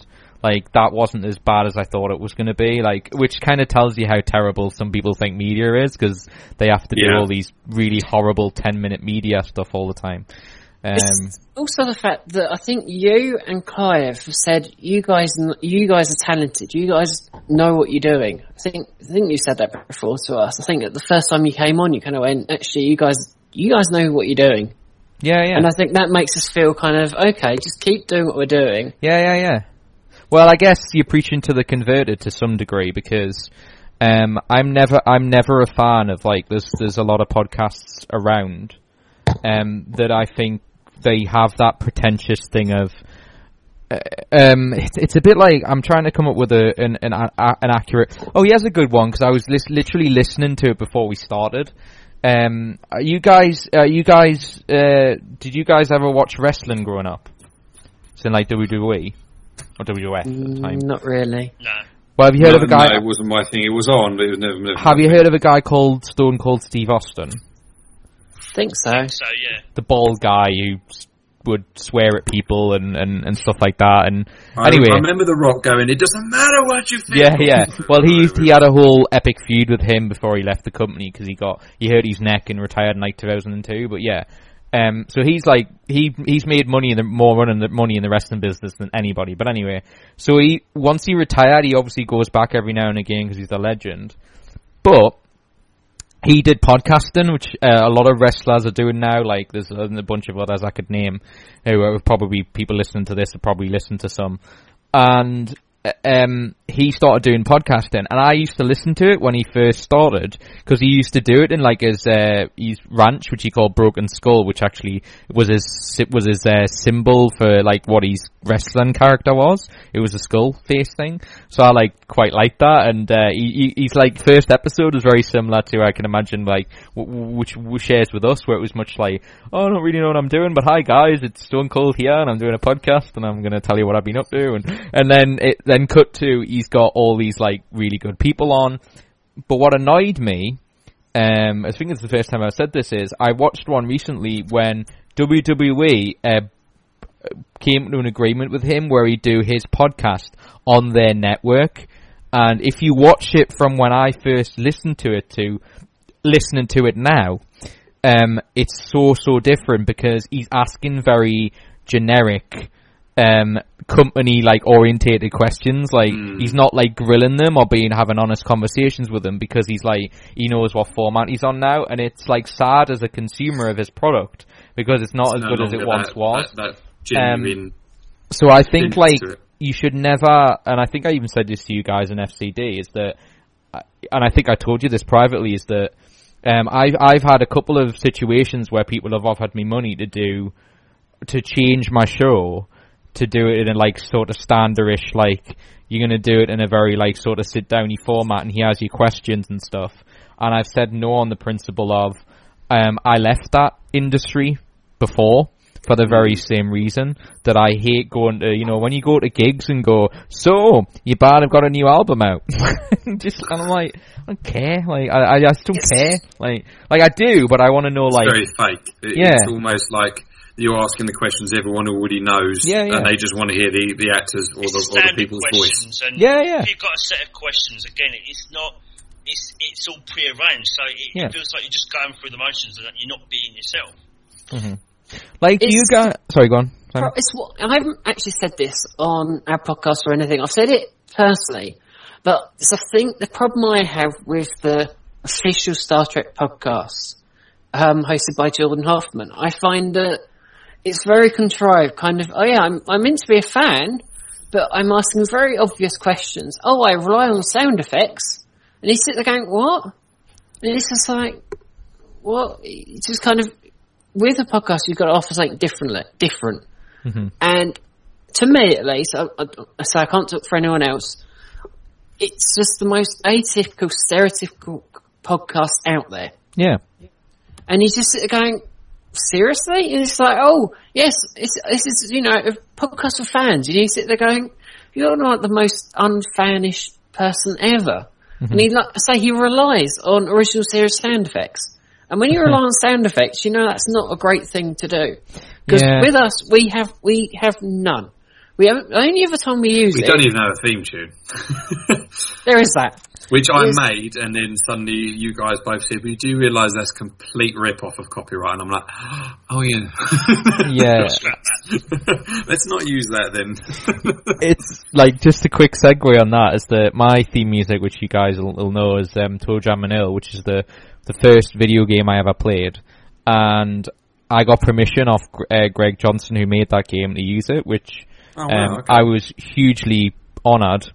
And I think that's probably one of the most like my favourite ideas I've ever came up with, where it actually worked out, because I spent ages, which you probably guys did the same thing, of like, what the hell is our theme music going to be? Because I'd listen to podcasts and go, they have even like a generic thing at the beginning, and I can't even like find any royalty music that I kind of want to use, because it's all royalty music in general is quite shit anyway. It's just like a very basic instruments. I could probably come up with better by playing a guitar or something, but so then I just suddenly went, oh, like, this game's been out of circulation for ages, and just found an email and just, like, I think I told you this, guys, at FCD, where I was just basically like, when everyone goes, what do you do for guests? I just asked.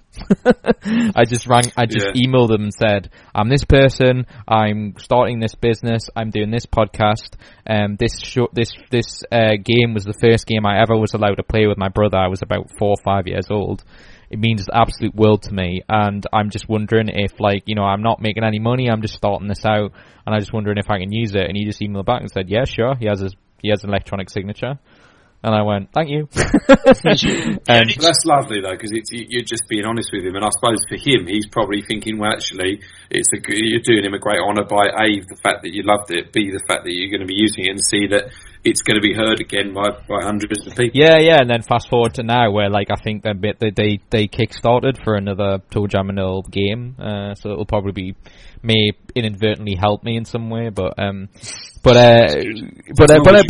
all seriousness, yeah, but you're right, I have no hidden agenda in using it other than it means a lot to me, but the reason I wanted to mention that in a jokey fashion to Simon's point about coming up with themes is that, or you were all saying, is that I'm not changing that in the sense of it means something, but part of it is because I can't afford anything cooler. So I'm not going to like... But then again, it's almost become that thing that everyone hears. It's like... You first thing. Well, other than the... You don't have to change it. If you changed it... For example, it's a bit... This is going to sound really obscure, but over in Essex, there was a radio advert for a place in Chelmsford. It was... And the way that they did...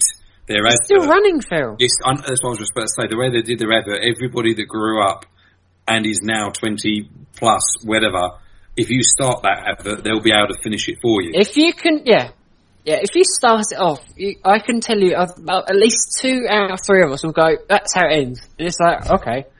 First class Windows. 52688. First class for the best for the... for God's sake, we've screwed it up now. It's alright. Other companies are available. Enough and you'll see when you pay for your front, it gets you back down free. Well, isn't it like... but what we've sort of said about the sound effects is the only time we ever use it is if we get a soundbite from a guest who comes on. Yep. Monologue. If we sat to put a sign and our yearbook. Yeah. That's about it. That is it. Mm-hmm. We won't use it. We won't use them for any other time. Yeah. You know. So. Yeah, because I think like what Simon was saying about the official stuff is I think that's the problem with like having official content, and I guess you reach the point where, you know, and I guess I'm in sort of in this dilemma of that. Do I, you know, if you want to have a paid environment show, do you sacrifice like I guess your personal freedom doing podcasting because you can kind of say what's on your mind? And I love the aspect of you press a microphone button like Simon was saying and you basically say what's on your mind, and there's a great power to that. If you lose that, it becomes... Yeah, which is why as long as you're honest with people who you have on and going, that's what the type of show is. But you get people all the time who like say, what questions are you going to ask? Because I sometimes have to talk to like agents or assistants and they go, what are you going to ask my client? And I'm like, I don't know. I'll put it this way. We're this honest, just like you are, Stephen. Because by happen chance, I don't know why, but the official one is called Engage, the official Star Trek podcast, and you sit there going, that's quite similar to us. Yeah. So people get confused. People really do get confused between two of us. When people say email us, Facebook, tweet us, and everything, I simply go back and go, actually, you've got the wrong one. We don't have to. What I'm trying to say, we have had a lot of people from the other podcasts come to our page thinking we're them. Oh, right. And I've said, no, not us. We found one. Here's a link to the actual proper one. Where that on. If you want to learn more about us, here you go. Yeah, it's kind of, we're here if you want us, but if they are, here's a redirect to the right people. Mm-hmm. It's just like, that's who we are. We won't that's just being kind, because they came to the wrong place. That's a bit like if someone, went into the wrong shop or something, and you say, no, actually, mate, you need this one. It's like, that's the same situation. So yeah, I don't think there's anything sort of bad about doing that. I guess, like, if you went to some sort of business school or business course, they might say, oh, you've just lost a potential customer by, sending them to the place they originally wanted to go to. We have had people go and say, actually, I didn't know you existed. I'll actually listen to you both now. And it's like, all right, whatever. Yeah, great. That could be a situation that helps everybody. It's like, I guess that's like me having, I think this is the problem when people sort of start trying to own certain words. Like, I don't own the word geek, so if anyone puts geek in their name, I'm not going to go, well, that's half of my name, how dare they, like, I don't know. Like, I guess if someone called it the Geek Apocalypse, then I might have a problem, but, the Engage is such a, it's such a word associated with Star Trek, the idea of the, that's just obviously just pure circumstance, isn't it? It's just like, what's the word, like a coincidence. It's like a coincidence that happened to be the case, but, you just both have, honest intentions, so it's not a problem, you just deal with it whenever it happens. But yeah, no, it is, I think when stuff starts getting official, you start getting official questions. It's like, I think we talked about this last time you guys were on, where I told you about Brent Spiner.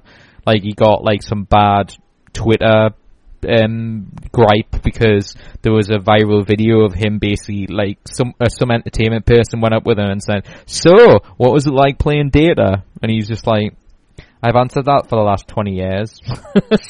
And people, like, got annoyed with him because he was at a convention there talking about Data, but he was just basically, I think people misunderstood his point. His point was, that's a question that you could Google and find the answer to. Yeah, like, it's interesting. It's interesting you bring that up, Steve, Stephen, because there was this thing recently, but a while back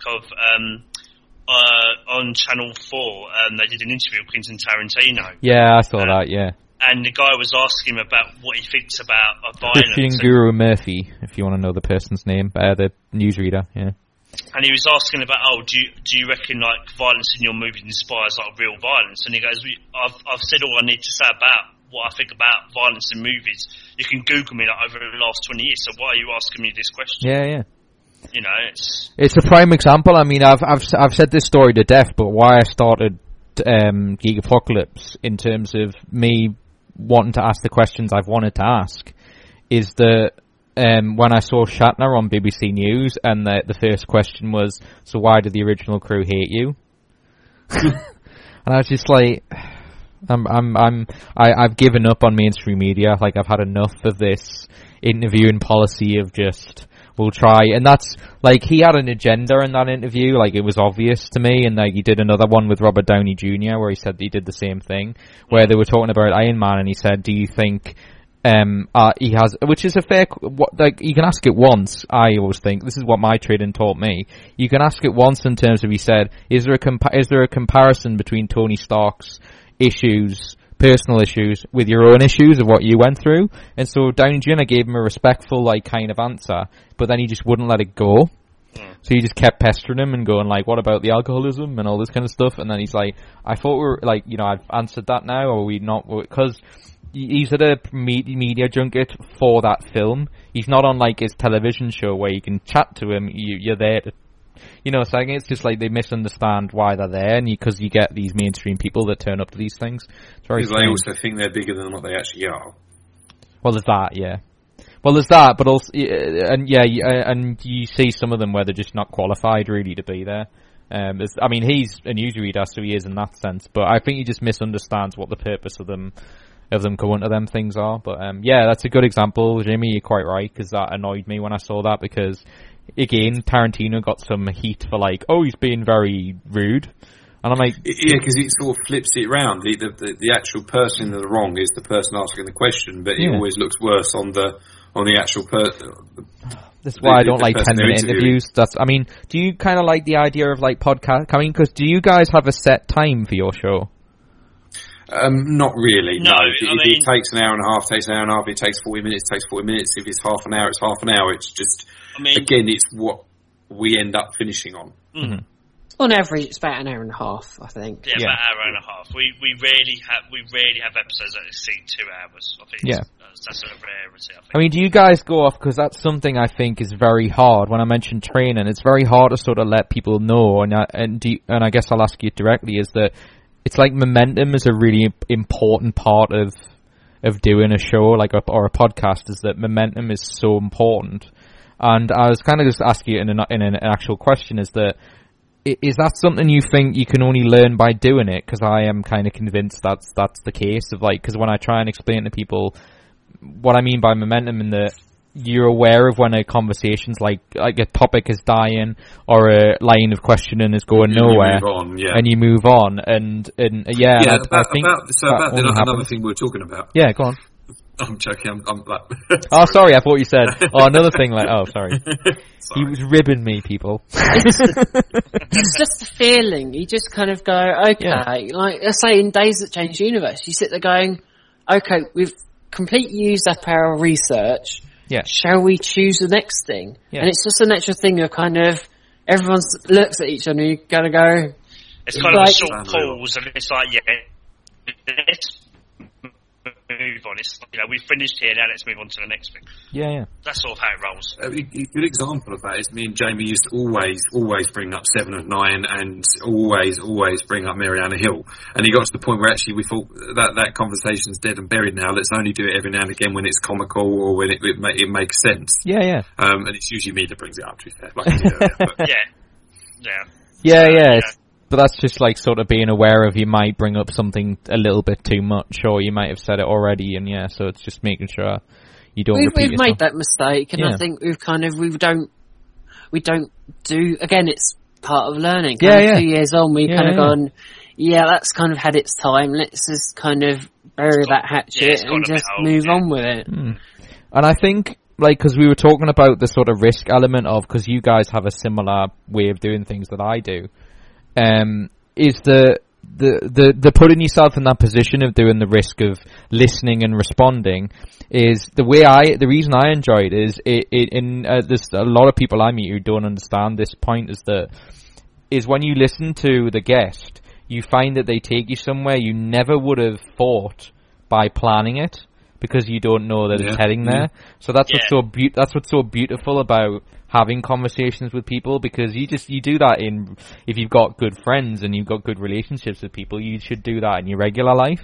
So particularly if the questions are not said predetermined. Yeah. Because otherwise you're sticking to a certain way of doing it. And you can elaborate on it, that's true, but you're very much stuck in that sort of rigid way. Mm-hmm. Whereas if it's like a nice free-flowing conversation like this one, it can go anywhere. Mm-hmm. Here's an example, Jamie, that we did this was a couple of months back. We actually decided to meet up and not do anything to do with a podcast, because when me and Simon Jamie together it's always podcast. So we actually decided to get together and just have a laugh. We went around Jamie's and we chatted about everything from Game of Thrones to Star Trek to everything, Robin Hood to Merlin it was just a whole, and we all sat back and said, hang on a minute, if we had just been a fly on the wall, just recorded that would have been brilliant. Well, that's good, but I think was that an element of realising because I wanted to ask you this, because it's funny, I became aware of this very recently too, is that sometimes I get co-hosts in this, like as in some of my friends join, like when Claudia Christian came on, a month ago or something, and for a full show, and my friend Ricky was a huge fan of hers, and Ricky co-hosts another show I do, so I asked him to come on. So occasionally I'll have other people on, and I was aware of, I texted him the other day because I was in Newcastle, and I just said to him, do you fancy meeting Thursday afternoon? And he went, oh yeah, sure, I'm sure I can make time, podcast. And I just went, actually, no. I just would like to hang out with you. Like, and he was like, all right, cool, no problem. And we sat down and talked for ages because I don't know whether you consciously became aware of that, but the term I've heard for that is like you become a workship. As in, if you're involved in something as cool as what you guys are doing in terms of something that you both like, then you stop, like, sort of hanging out as friends because it becomes when you see them, you talk about the thing you're working on. So I've become aware of that recently and asked certain people who I'm involved in, like... Snap, Stephen, snap. That's exactly... Yeah. Exactly. This is why we did that. Phil, should we talk about your wife here at this point? I think that'd be a good point to talk about your wife. She has. Sorry, I'm just putting my thing on charge. Yeah, it's all right. We'll wait till he gets back to the microphone. That's fine. Sorry, I was about to lose the whole laptop, and I was like, oh no, there's no. All right, he wasn't plugged in. Okay. Yeah. Sam has a rule. Whenever me and Simon go out, like birthdays or whatever, you're not allowed to use the word Star Trek or even Star Wars or anything to that effect. Because in her mind it ruins the day because that's all we end up talking about, and she kind of gets ignored because my wife Sam is actually very good friends with Simon as well. Yes, but whenever she sees him, we try not to talk about Star Trek because unfortunately that's all we ever talk about, and Sam can be a little bit like, well, we're very good friends, but talk about if we're not talking about Star Trek. So that's the way that we change it and do it so that you can actually talk to the person. And see how their day's been and what they get up to, and other than Star Trek. So yeah. Yeah, because I mean, is that one of the reasons you guys came up with the idea of doing the general version? Because I'm assuming that's not very Star Trek heavy. I never got about podcasting, other podcasts that I've listened to, because I listen to loads, is that you never get to know the people behind who you're talking to. You kind of go, oh, they like Star Trek. Well, great. Well, you're listening to a Star Trek podcast. So it was just kind of, let's make our listeners understand who we are by doing other stuff like blogs. We write blogs about other stuff. This year we finally got around to doing general interest. So interests outside of Star Trek that really interest us and will mean that the people understand us better. So the first one that we started off, because it was my idea, as you imagine, is Anne Frank. So we spent a good, hour and a half just talking about Anne Frank. Interesting. And what happened to her and her family, and why it happened, why it should never happen again, all that sort of thing. We've all done a lot of research and we learned from it as well. Yeah. I think that's one of the reasons why, I do.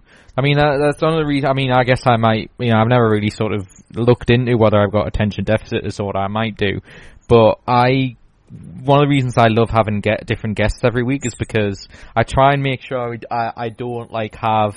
Because I'm a board game fan and I've had some board game people on and stuff like that. I make sure I don't have the same episode twice. You don't bore the person with the same stuff week out, week in, week out, week in. Yeah. Because then you kind of go, here, we've got our new science fact show. Here's our general interest show. Mm-hmm. Because then you kind of we're trying to sort of, we're trying to make our podcast unique in that way. Yeah. By not just, don't get me wrong, we love Star Trek, but there is more to us than that. Yeah. In a way, it's a Star Trek podcast, but get to know the people that behind it. Exactly. And it can go anywhere. Mm-hmm. Well, that's what I mean. I think I did, I'm glad Jamie said that in particular, because I think that's part of the problem. I'm always very reluctant to kind of say, if someone says geek, do you talk geek-oriented subjects? I'm like, well, in a sense, the reason I wanted to be a geeky subject is because I use it as a verb, because I have an insane amount of curiosity, so I read a ton of loads of random stuff, which is why, I remember when me and Phil sat down in FCD, we must have talked about 100 different subjects, not just. I don't remember anything else about that day apart from us chatting. Yeah, and mental health. We talked about mental health and Star Trek, but a whole bunch of other stuff. I think I was asked you about sort of marriage as well, because I didn't actually realize you were married. I think beforehand, so we talked about a whole bunch of stuff. But I'm like that with all who I consider friends, is that. I love being open-minded and I love talking about a variety of different stuff, and I think to Jamie's point, you said it very well, is that when you decide to pick a subject, and I guess that's what I was pointing at in regards to what you guys do, is I guess it must be very difficult for you guys if you've picked such a renowned thing and you talk about it all the time. There must be a point where you kind of go, I'm sick of talking about Star Trek, and you kind of answered it with when you said you go out with your wife and as friends that you make sure you don't mention it. Because I'm like that with certain friends with this, because it absorbs, I'm absorbed in it all the time. I guess it's like if I had a partner, is that I probably would be like, I just came from a podcast. I wouldn't be like, we talked about this, and this. I would be kind of like, I don't really want to talk about it because I've just spent 2 hours. Yeah. I find that when because normally every year me and Sam will watch, either we'll watch Star Trek all the way through, like every episode, or we'll just watch random episodes from the series. Yeah. But sometimes we have those points where it's like, okay, we've watched enough now, let's go and watch something completely different, take a break from it, watch Doctor Who. Literally, I've just started doing that, because I've been watching random episodes, and now I'm watching a period drama, which I haven't seen in years. It's like, that's it. Few episodes out, and just not have anything sci-fi related in me watching it. It's like, brilliant. Just kind of no Star Trek insight. Random period drama. He's just going, happy now. Yeah, I think we all do that. Needs a reset button. Sorry, say that again? Sorry, everyone needs a reset button. I'm currently watching through random episodes of Voyager at the moment on Netflix, which I'm really still enjoying. But there will come a point where I'm just like, I had enough of this now. But yeah, that was what I was just about to say. Is that, I mean, I have a Star Trek tattoo, which kind of tells you, not that that's a symbol, but it is kind of a symbol of that I'm clearly like it. But I go through periods of Star Trek where I sometimes don't watch it for a while, and then I'll pick it up, and I probably watch Voyager in particular maybe once a year, but like over a period of time. But it's not like a thing that I'll binge watch. I'll watch the odd episode, and then keep up where I'm up to, and then go from there. And I'm like that with a lot of things. I'm kind of in that at the moment, whereas I haven't watched these Star Trek for a little while because I got to the point where I was just literally everything I was doing with Star Trek. Yeah, said, you know what? I need a break from this.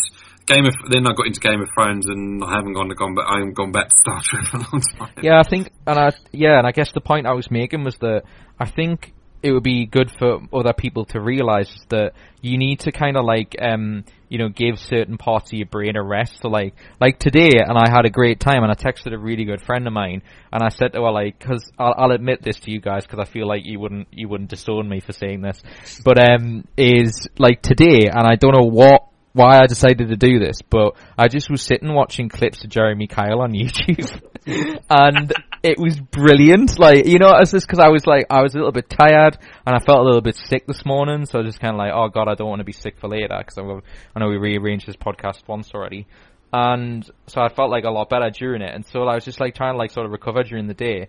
And I found myself going, I can't when you have that feeling of I'm tired, I'm a little bit ill, I can't watch something and put all my energy into it. So I just watched the most born idle thing I could think of, and then I just saw a clip of Jeremy Kyle and went, I'll watch that. And have you noticed that everybody on Jeremy Kyle has no teeth? They're the most ugliest people you ever seen in your life. There's this really ugly guy. Man has 16 partners. I'm like, I know, yeah. I know, and if I can be sort of silly and say, you'll see one clip and an absolute stunning woman comes out, and and then the guy who comes out, as you say, is balding and he's 40 years older than, and you're like, I don't get this. How am I still single? It's like they have they must have a set criteria of what type of people actually come onto the gym. Yeah. Oh no, totally, yeah. Do you have tattoos? Do you have balding facial hair? Do you really look ugly? Do you have bags under your eyes? Then come to the show. That is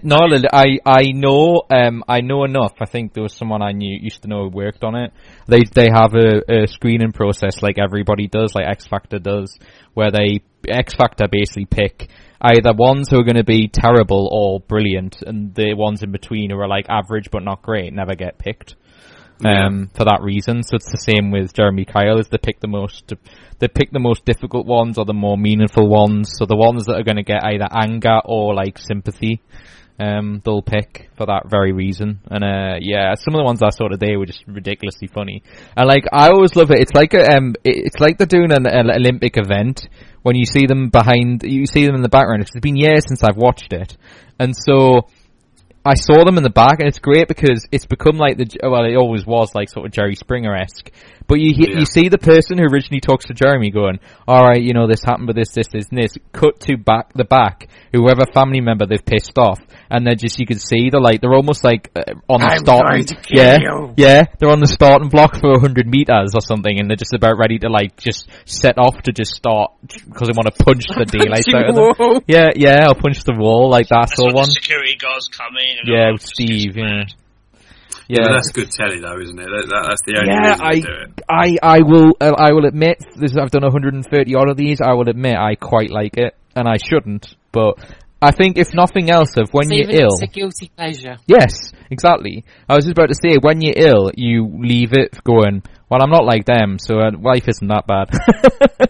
I'm not. I mean, you will have them. I mean, there's an episode of Voyager, like The Threshold. The one where they go when Tom breaks the warp 10 barrier, and then he rolls at him and Janeway mate, and then it's just like one of the worst episodes ever. But I enjoy it because they take it seriously, but it's so bad it's good. But I always end up enjoying it because it's a guilty pleasure.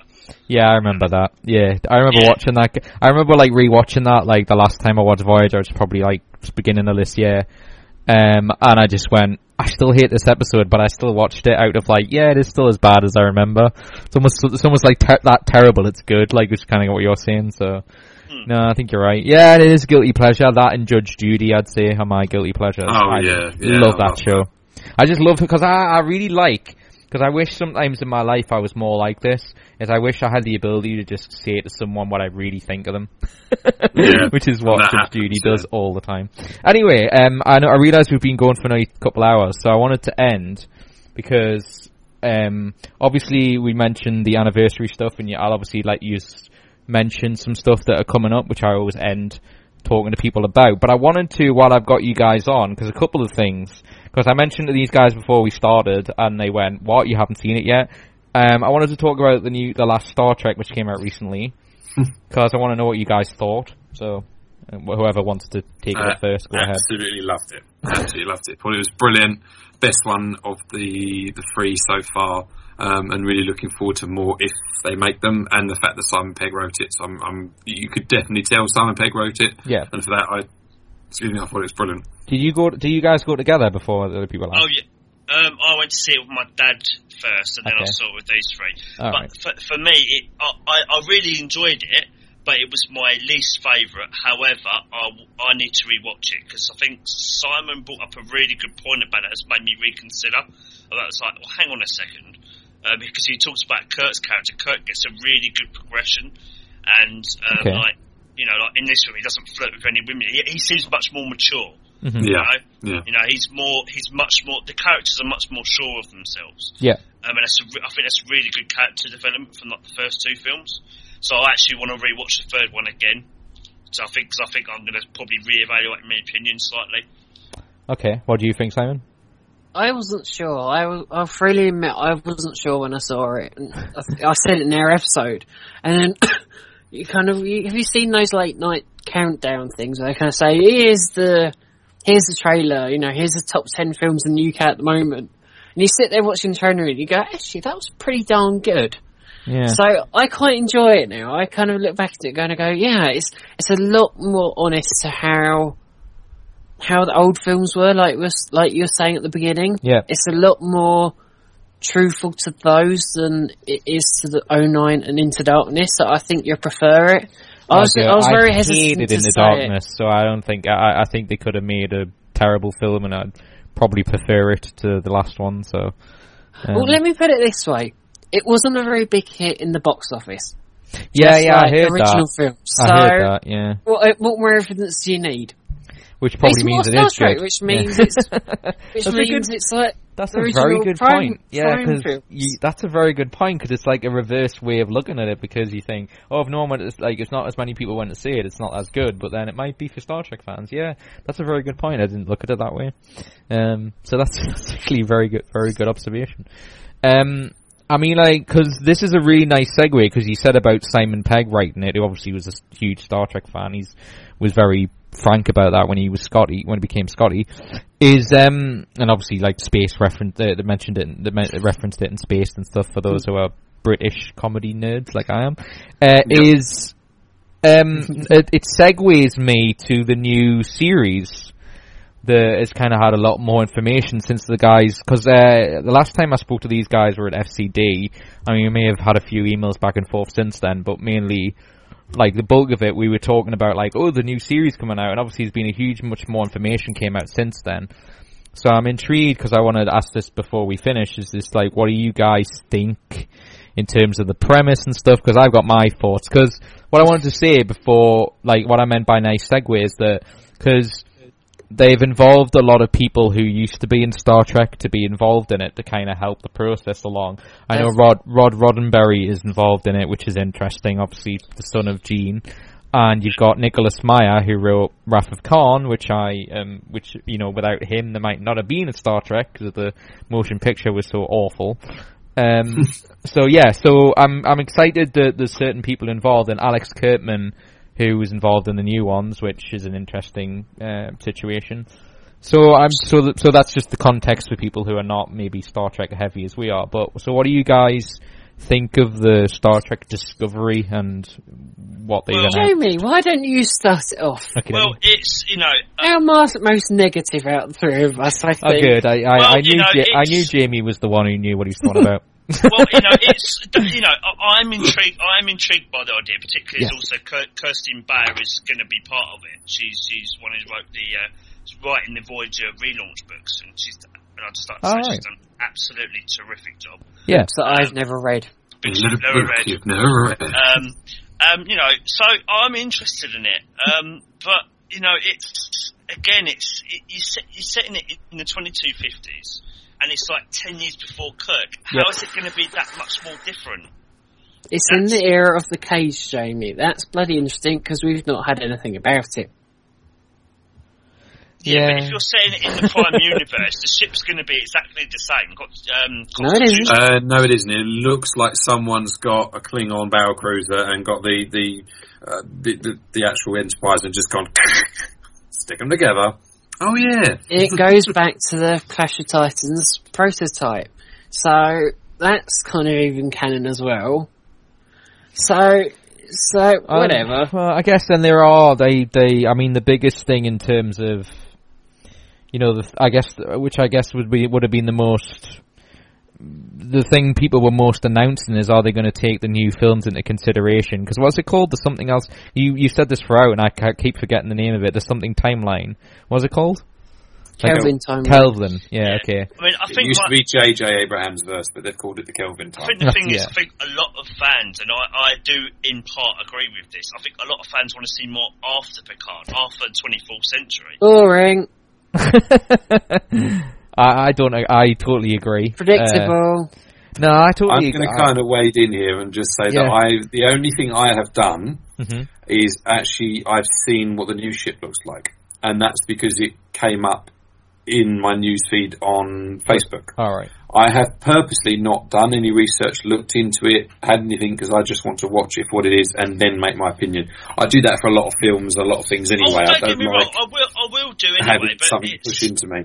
It's, I mean, I'm sure they will come up with new stuff for it when it's set, but you're going to be retreading a lot of stuff that's already been done in a sense anyway, in terms of what the species involved. But there's nothing about that time, Jamie. You can do whatever you hell like with it. You can link it up. You could meet...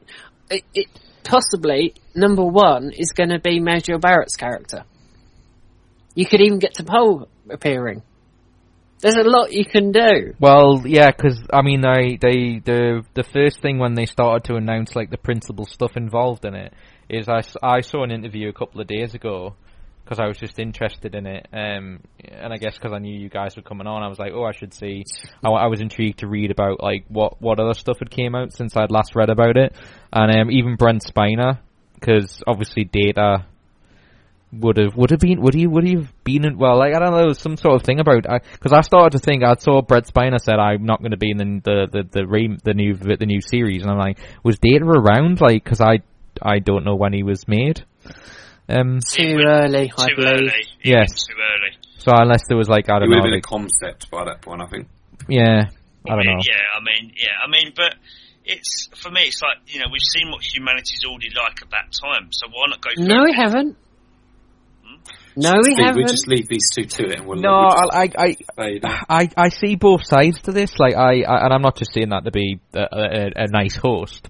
Is that I see both points in this, because I agree in principle with Jamie in that I just think, which I think is Jamie's point of view, and you can correct me if I'm wrong, is that although it is a timeline, like Simon's saying, that hasn't really been explored in the sense of it's in between Jonathan Archer and Kirk, isn't it? So the thing is, let me put it this way: you can't go beyond Nemesis because that's the domain of Star Trek Online. So where do you go? You're retreading ground, Jamie. In here is in one of the wildernesses in the Star Trek timeline. So they've chosen one where there's the cage and the menagerie, and you can do what the hell you like with it, and link it up with I would disagree. Series.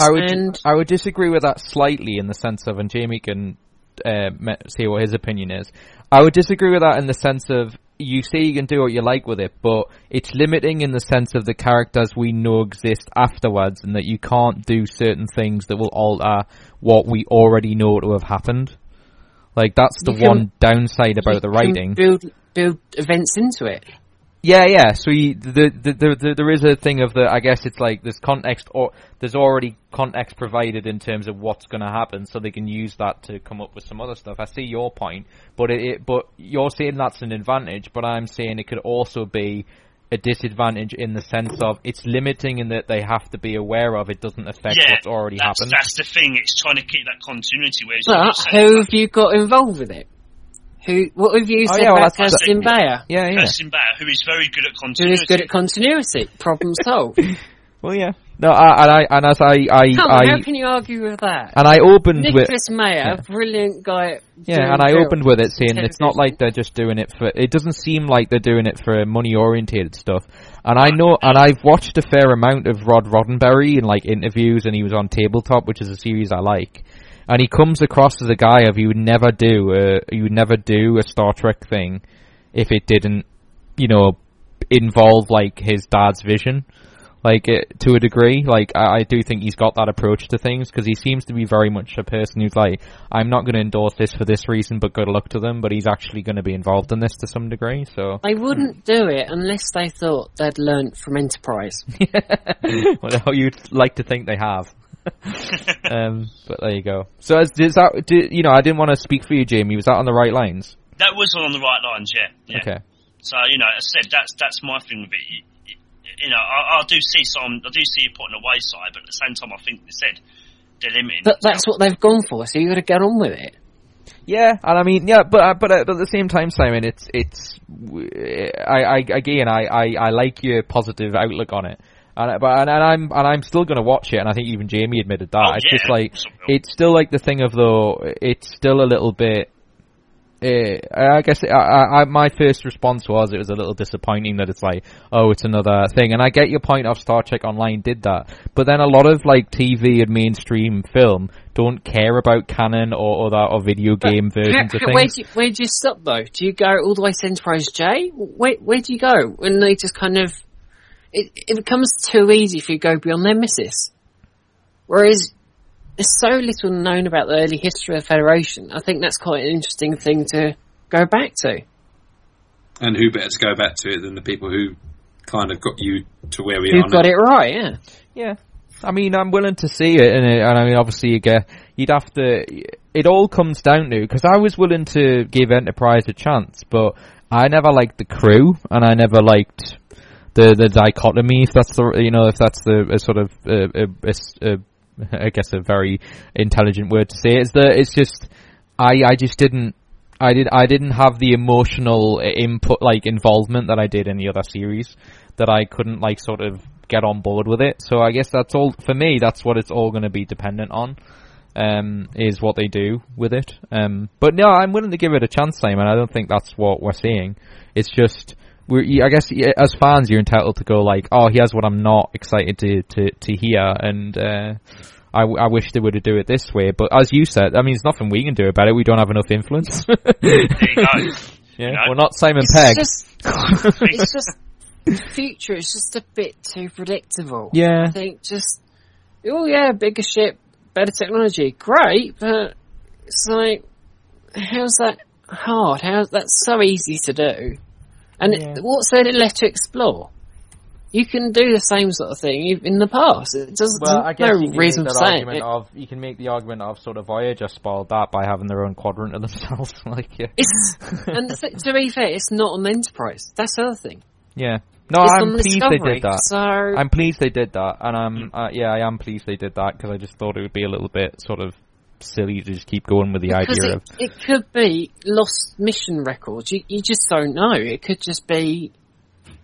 It's not kind of one of the big ships that's out there. It's one of the. I suppose. Do you think then he has an interesting thought? Do you think then, because I know they said they're not going to ignore the film timeline, but could there be a possibility if it's 10 years before Kirk that you could have the Chris Pine as a young Kirk somewhere 10 years before, he gets the Enterprise? Well, again, you've got number one who either has come from or is going to the Enterprise from the Menagerie, the Cage. That's where the link could be. Yes. Number one, that's where the link is. Yeah. So it kind of, if that's what it is, where it does link up with the original series. That's the thing, and that's where you get that link. Yeah, so they could throw in people. As you were There is saying. a huge opportunity to link, so you can see young characters from the original series, you can see old characters from Enterprise. Yeah, that's a good point. Whereas the future, what can you really do? How far was, I always forget this because I'm terrible with timelines, how far of a prequel was Enterprise in terms of years? 2150s. So that would have been in 2154, wasn't it, I think, Jeremy? It ended. 2154. 2150, yeah. 100 years, if I recall. Okay. So, yeah, mid-22nd century. So as you said to Paul, Paul could easily, if they wanted to for some reason, because Vulcans last hundreds of years. So, yeah, okay. No, I'm starting to come around now, Simon. This is the beauty of debating. I didn't take long. But I don't know.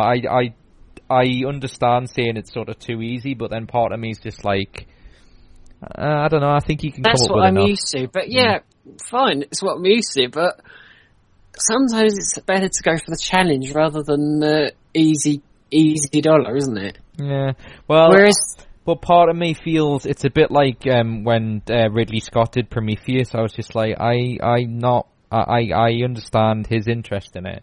But I guess I'm just kind of a little bit sick of just every time people seem to think prequels are all the time a good idea or instantly going to be money grabbing opportunities, and don't necessarily agree with that. There is a lot of them, particularly in terms of movies, prequels. It's almost like we've run out of money for the previous thing. Let's do something so we can get more. Yeah.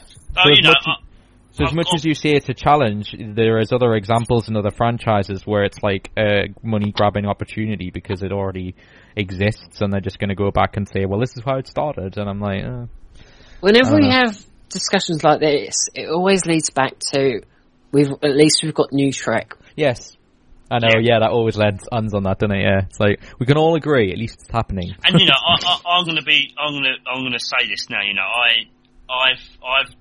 I think me and Simon both grown more fond of Enterprise over the last couple of years since we've rewatched it. Yeah. You can maybe if you do compare it to other Star Trek series, it doesn't really stand up, maybe. But at the same time, if you look at it on its own, it's not bad.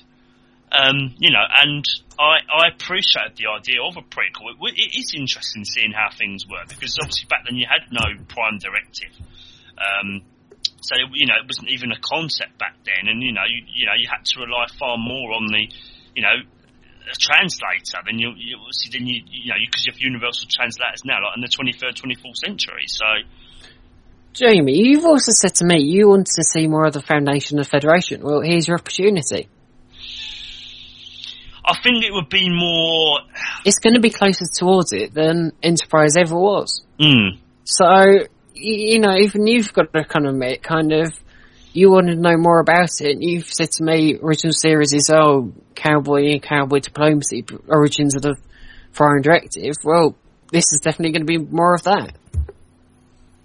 Yeah, but I think I probably would have said it a bit more closer. I would have said it late 22nd, early 23rd century. But then you get more of Enterprise. Oh no, have I got my times wrong? No, you don't get more Enterprise. But then there's no episode attached to it. What do you mean? Again, talking about there's nothing to work with. They are. Then you've got nothing to work with. Whereas at least with this, you've got something to work from. You've got 2 episodes of the original series to work from. That's basic template. Whereas then, nada. Yeah. No. And how do you sell that? I agree. It's something you've never seen before. Oh God, no. Oh no. Whereas this, it's from the era of the Cage. Oh, okay. I'll give that a go. Well, I guess sell it. Well, the reason I agreed with you in the sense of it's in some cases more of a challenge in the sense of what you said is because when you work with something, you've already got a predetermined amount of things to work with. Even if it's a small rules of you can't do this, you can't do this. Because Voyager, which some people criticised when Voyager came out, was because they said it's so far away from Earth, where no one had ever been, and they were literally going back towards Earth, is that they could make up whatever species they wanted or anything like that, and it was almost like a black canvas of we can do whatever we want, which is why they had so many different enemies they came across and all this kind of thing. So it's gonna by definition you could argue by definition then that maybe it's going to be more drama story orientated, because Voyager, as much as I prefer it, and I do think the stories are a little underappreciated because you kind of got to watch them a few times to kind of see what's going on. It's less obvious, but it is very much a kind of the CGI of we're having a battle. I went through a stage of counting episodes that started with Voyager being under attack. It's a lot. The other argument about a future one is then you're working towards the Temporal Prime Directive and crap like that. Yeah. The Temporal Cold War. Do you really want more of crap that? Like that. I always find that quite interesting. I always quite like the concept. So it makes no sense. Yeah. A lot of things in Star Trek don't make sense. Yeah, they added it to Star Trek Online, and I was just I thought I got rid of this temporal shit. It does. So you're working towards that, whereas this, you're back to what Star Trek was at its best. You're back to this is what the 50th anniversary is about. Back to where it all started. Yeah, that's true. And I guess that's probably what they came up with. That idea. Probably, yeah. As long as I think it would be nice if I guess to end on a positive note in terms of what I think about it is, I hope it's successful so that they will do a series that is based more in the future, because I know you said about Star Trek Online, but as I've played all the episodes on Star Trek Online a couple of times through, I think there's enough in there that's not being explained hugely, or is just in a log that you can read on the game, that they could certainly take a premise inside that and expand it and go, this is what happened at this time. Because the thing about, I said about Data being on the Enterprise, that's just a message log you read inside the game. There's no mission or anything. It just says that that's what happened. So it would be nice. Well, that's actually from Star Trek Countdown, which is actually I imagine it was from a book. Prequel to Star Trek 09. Yeah, didn't you give me that as a comic site? Wasn't that one of the comic books you got me, or I've read? I think Star Trek Countdown. You've borrowed it, I think. I've got a copy. Yeah. But that's where the origins of that is. So that is actually from Fair enough. The groundwork that J.J. Abrams set up before the release of 09. There you go. Bit of trivia for you. Yeah. I knew that they used the canon stuff. Yeah, so that makes sense. Yeah. So did Phil you were a little bit quiet during that? Did you say what your opinion was? Like I said, for me. Oh yeah, you're going to wait for it. I didn't want to get into the. I'm not sure about this. I like to go in as an open book. So, for example, good for you. I think you're right. For a lot of films, I don't like watching the trailers because I don't want any preconceptions. I just want to watch. A good example of that would be the last Star Trek film, because that got slated, didn't it? Some trailer got leaked, wasn't it? I think was the story. The trailer was exactly the Fast and Furious. Oh yeah, because it's the same director. Was it the same director? Is it the same director? Yeah. Justin Lin. Yeah, exactly. So people start hyping up about random. I remember watching this thing with Simon. There was this long video, 10-minute video about a 30-second trailer, and you think, sorry, what? This guy's gone to the minute detail of that every single one and zoomed in on things in the background and the foreground, and like, just get a life, let's move on. Awesome. But anyway, yeah, so I'm glad I got your opinion on it, because I think it's funny because with Star Wars, when the last Star Wars came out, because I would definitely say I'm more a Star Trek fan than Star Wars, even though I don't really like the idea of I'm pushing a series to one side. But I had Phil's reaction to that. I was very much like, kind of, I'm not really bothered. Like, I'll watch it and see what I think of it, and I didn't really have an opinion beforehand. I think that probably helped. A lot of people think. I think it's because like Star Wars was before we were born, so it has, I think, less like personal meaning to me, as opposed to as we touched on earlier. Next Generation started when I was the year I was born, and I like grew up watching it, seeing my dad watch it, and then that led to Deep Space Nine and then Voyager. So I've like grown up with like it being around, whereas Star Wars was a lot earlier, and I don't count the prequels because they were rubbish. So anyway, yeah. So as I guess I'll wrap this up because we've been talking a while. So, what do you guys got planned for the future? I mean, are you doing anything like sort of extra special for your anniversary? Well, I'll be obviously releasing the blog of our anniversary on Monday, the 3rd of October. I'll make sure I'll do that over the weekend, yeah. Yeah, so... well, actually, I might even do it tomorrow. I might make time tomorrow to do it. Sorry, yeah. No worries. We also hit our milestone of 50 episodes with the release of today's episode as well. Oh, that's cool. Which wasn't today, but yes, it's... well, as we're recording, yes. Yes. Yeah, that's fine to say that everyone knows that I usually record these 3 or 4 days or so. And we will be at, as I said, Destination Star Trek Europe next week. We may have a fan panel, hopefully. Cool beans. Possibly with a fan panel. So, which am I right in saying, because I talked to you about this, because I think I mentioned earlier we'd rearranged this because we were having like technical issues when we first were going to do this, and I think I'm right in remembering you saying I know you said this earlier as well with the fan thing. So are you kind of counting when you go to Destination Star Trek that it's like your official 2-year anniversary? Because that was kind of like when it officially started, would you say, when you did the whole panel, as in with Phil being involved as well? Is that fair to say? Not a million miles off, no, not a million miles off.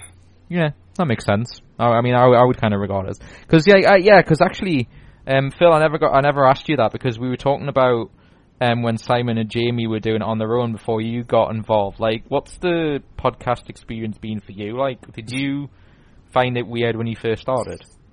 I found, to start with, I felt like I was always on Jamie and Simon's show. It did feel like that for a long time until eventually it sort of... I think it was when I came up with my own ideas and I put those into the podcast, come up with a few things that I wanted to do, then eventually helping them with the website and building the website with Simon. It progressed into almost to something that was also I could call my own.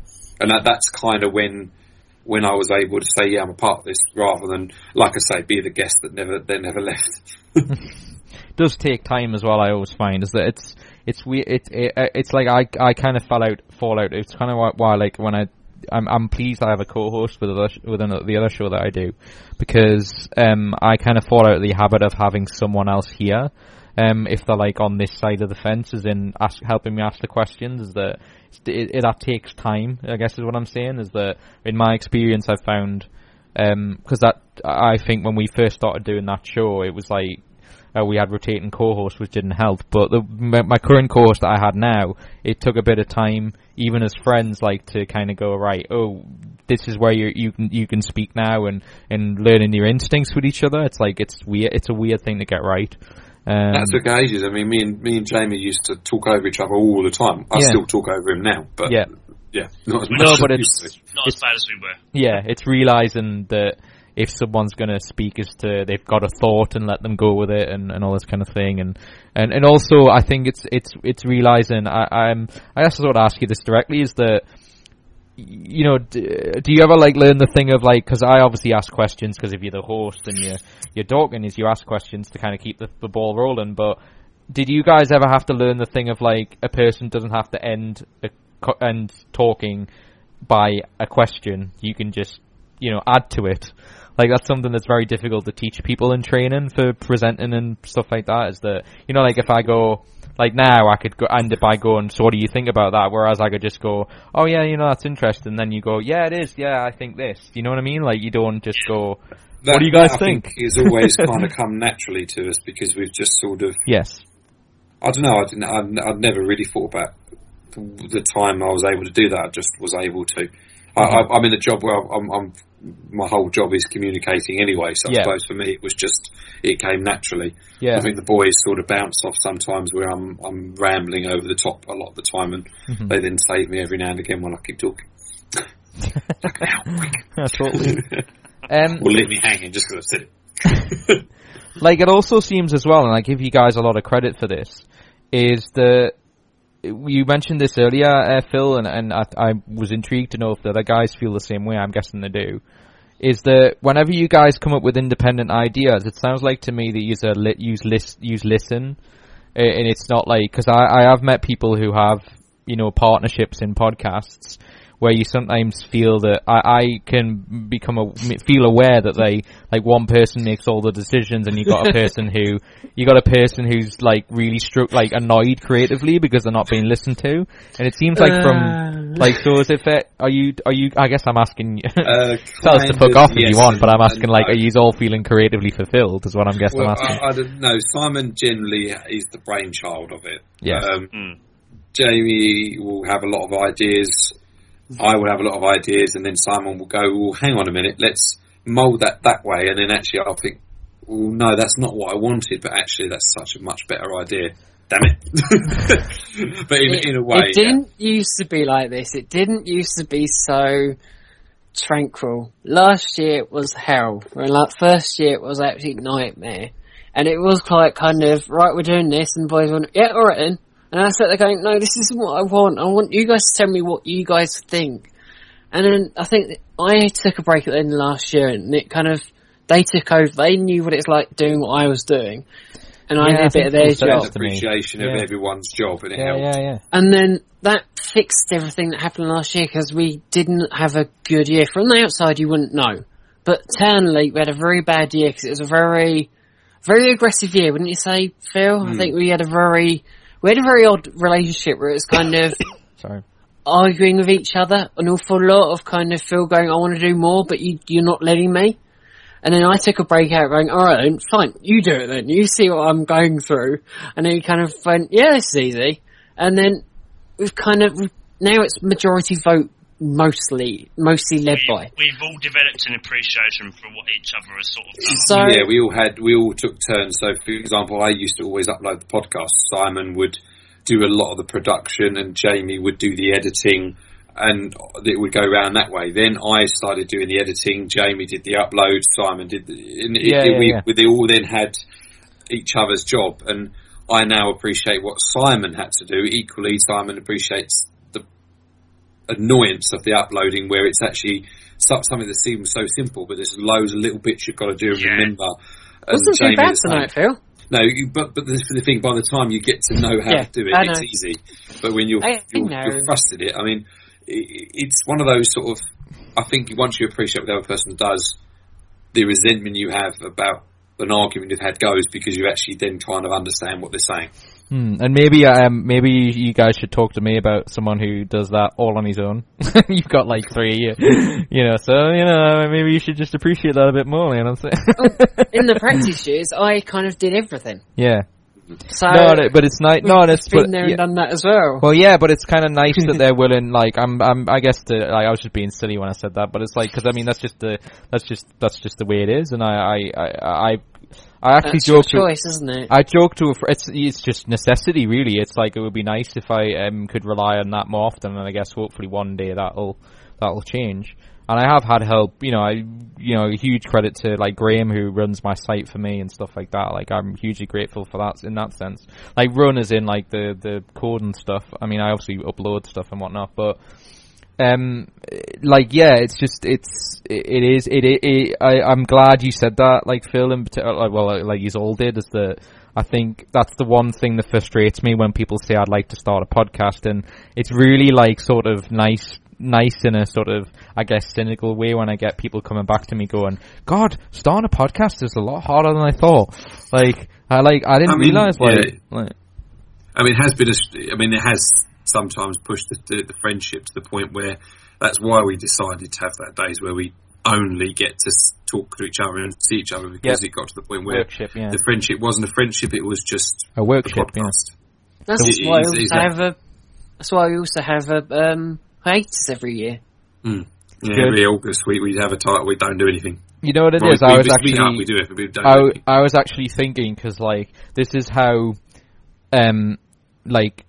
what's the word? Like, sort of, I guess just to be, I reluctant to say this word in a mental health sense, but like, I guess it shows how insane I can be sometimes. Is that I'm literally going, oh, if I like hit this certain number this year, I've done a podcast every week this year, and then I suddenly go, but that means, Stephen, you never took a break.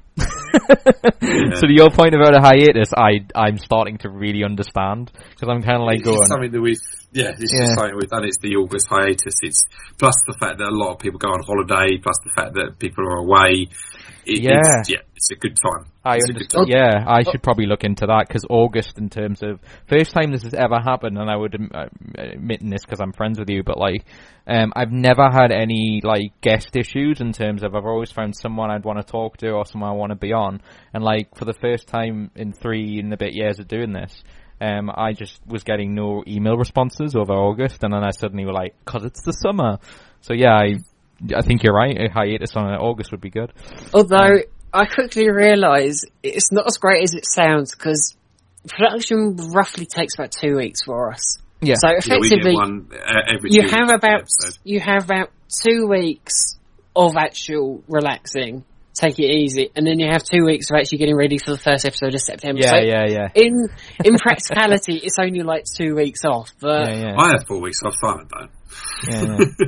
I know that's a very good thing to refer to, Simon. You're quite right, because even if I like sort of take 2 weeks off on a podcast, I'm like probably 10 days into that 2 weeks, not even that, maybe even like, I don't know, for 4 or 5 days going, okay, I've got 10 days to figure out who I'm going to have on that episode. And don't talk to me about beginning of the year. The gap between beginning of December and the beginning of January. Yeah. Don't talk to me about that. Oh my God, because you're sitting going, we have no schedule for next year. What are we doing? And they sit there going, I don't know. You come up with it. Let's have a drink, let's get some food. You come up with it. I'm sitting there going, you've got to come up with something for January. It's the hardest part about doing something, even if you just care about it. I mean, I know you said like you guys do it for fun. It's not necessarily like a business, even though you kind of might look at it that way in certain things. But it's just when you care about something, it's like you want to do a good job and stuff like that. But it's like giving yourself a self-imposed hiatus. It's like you have to do that. So as much as it's annoying, it's essential, really. Otherwise, you suffer burnout, really. And the worst feeling is when you don't want to do something you really like doing, because you're knackered, like, and you're worn out. And I get periods where I'm like that, where I don't want a podcast, and I hate that feeling because it's the best thing I've ever done. So I always like that's the time when I usually feel like I'm like, I need to like just take the next 2 days of doing nothing, like doing very little. And I've obviously got other stuff to do, and it's like, just take it easy and recover.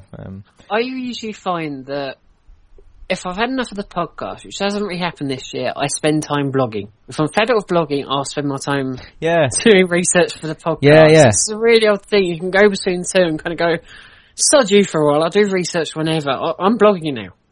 Well, I think that's exact. I think that's a very good comparison to like what I said earlier, is about when I like watch Jeremy Kyle stuff. It's like I think everyone does that to a certain degree. Like, as in, it's using different parts of your brain.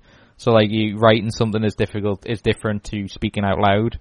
I play music, or I'll just relax or whatever. Like I think like it's just finding out what works for you in any given day. because your capacity is different each time. I guess you learn that in a mental health capacity. So yeah, cool. This was like, again, painless and enjoyable, which is usually what I like to do. So in terms of like future stuff for you guys, obviously you mentioned you're at Destination Star Trek. You're going to do, you've got the blog coming up, which I'm writing a bit for. Is there any interviews lined up as well? Yes. Which is good. So you're doing a lot of stuff at Destination. Are you going to do any interviews there? Basically, I've taken your approach to it is, hi. You should. It always works. Just be nice. That's the plan. Yeah, talk to whoever they're with. Usually is a good. And the thing is, even if they say they can't do it now, they can't do it at all you got to do is, okay, no problem. Thanks for your time anyway. Yeah, exactly. Until you ask. Yeah, exactly. Yeah, shy Burns getting out, as my mum always said. It's a very Geordie thing, but shy Burns getting out. So who you got? Who are you wanting to talk to? I guess maybe is an interesting question. Who's there? Actually, I've been so absorbed in stuff, I don't actually know who's confirmed in going, Star Trek wise. Well, Jonathan Frakes is confirmed and then not going again. Oh right, so he was and now he's not. Yeah, for like the fourth time running. That sucks. But I'm waiting to see who they're replacing, because last time, who was it replacing? It was Cole Meany replaced him. And wow. He's like rocking horse shit. I always thought like, was I always wrong in thinking that Colin Meaney just like didn't acknowledge Star Trek ever happened for him? He always seemed to be one of these people that just never acknowledged it, but I guess clearly I'm wrong. Jamie got him. Jamie, you got him to sing Minstrel Boy, didn't you? Was that you that got him to sing it, or? No, that wasn't me. No, that wasn't me. That's fun though. I asked him a question, but it wasn't. I didn't. That was someone else who asked him to. Oh, was this at a panel? Yes, yeah, and I filmed him. Again, you can see that on our YouTube channel. We actually filmed him singing Minstrel Boy. Have I uploaded it? Yeah, I've uploaded it. It's the same as like when I filmed part of the Leonard Nimoy chat. One of his last ones he did before. Unfortunately, he's no longer with us. But I think it was his last one. Yeah, it was the last one. Yeah. So what was his last one? Where was that? He actually did a Skype. It was done via Skype to a select few people who were very lucky to be there, and me and Jamie got to get in.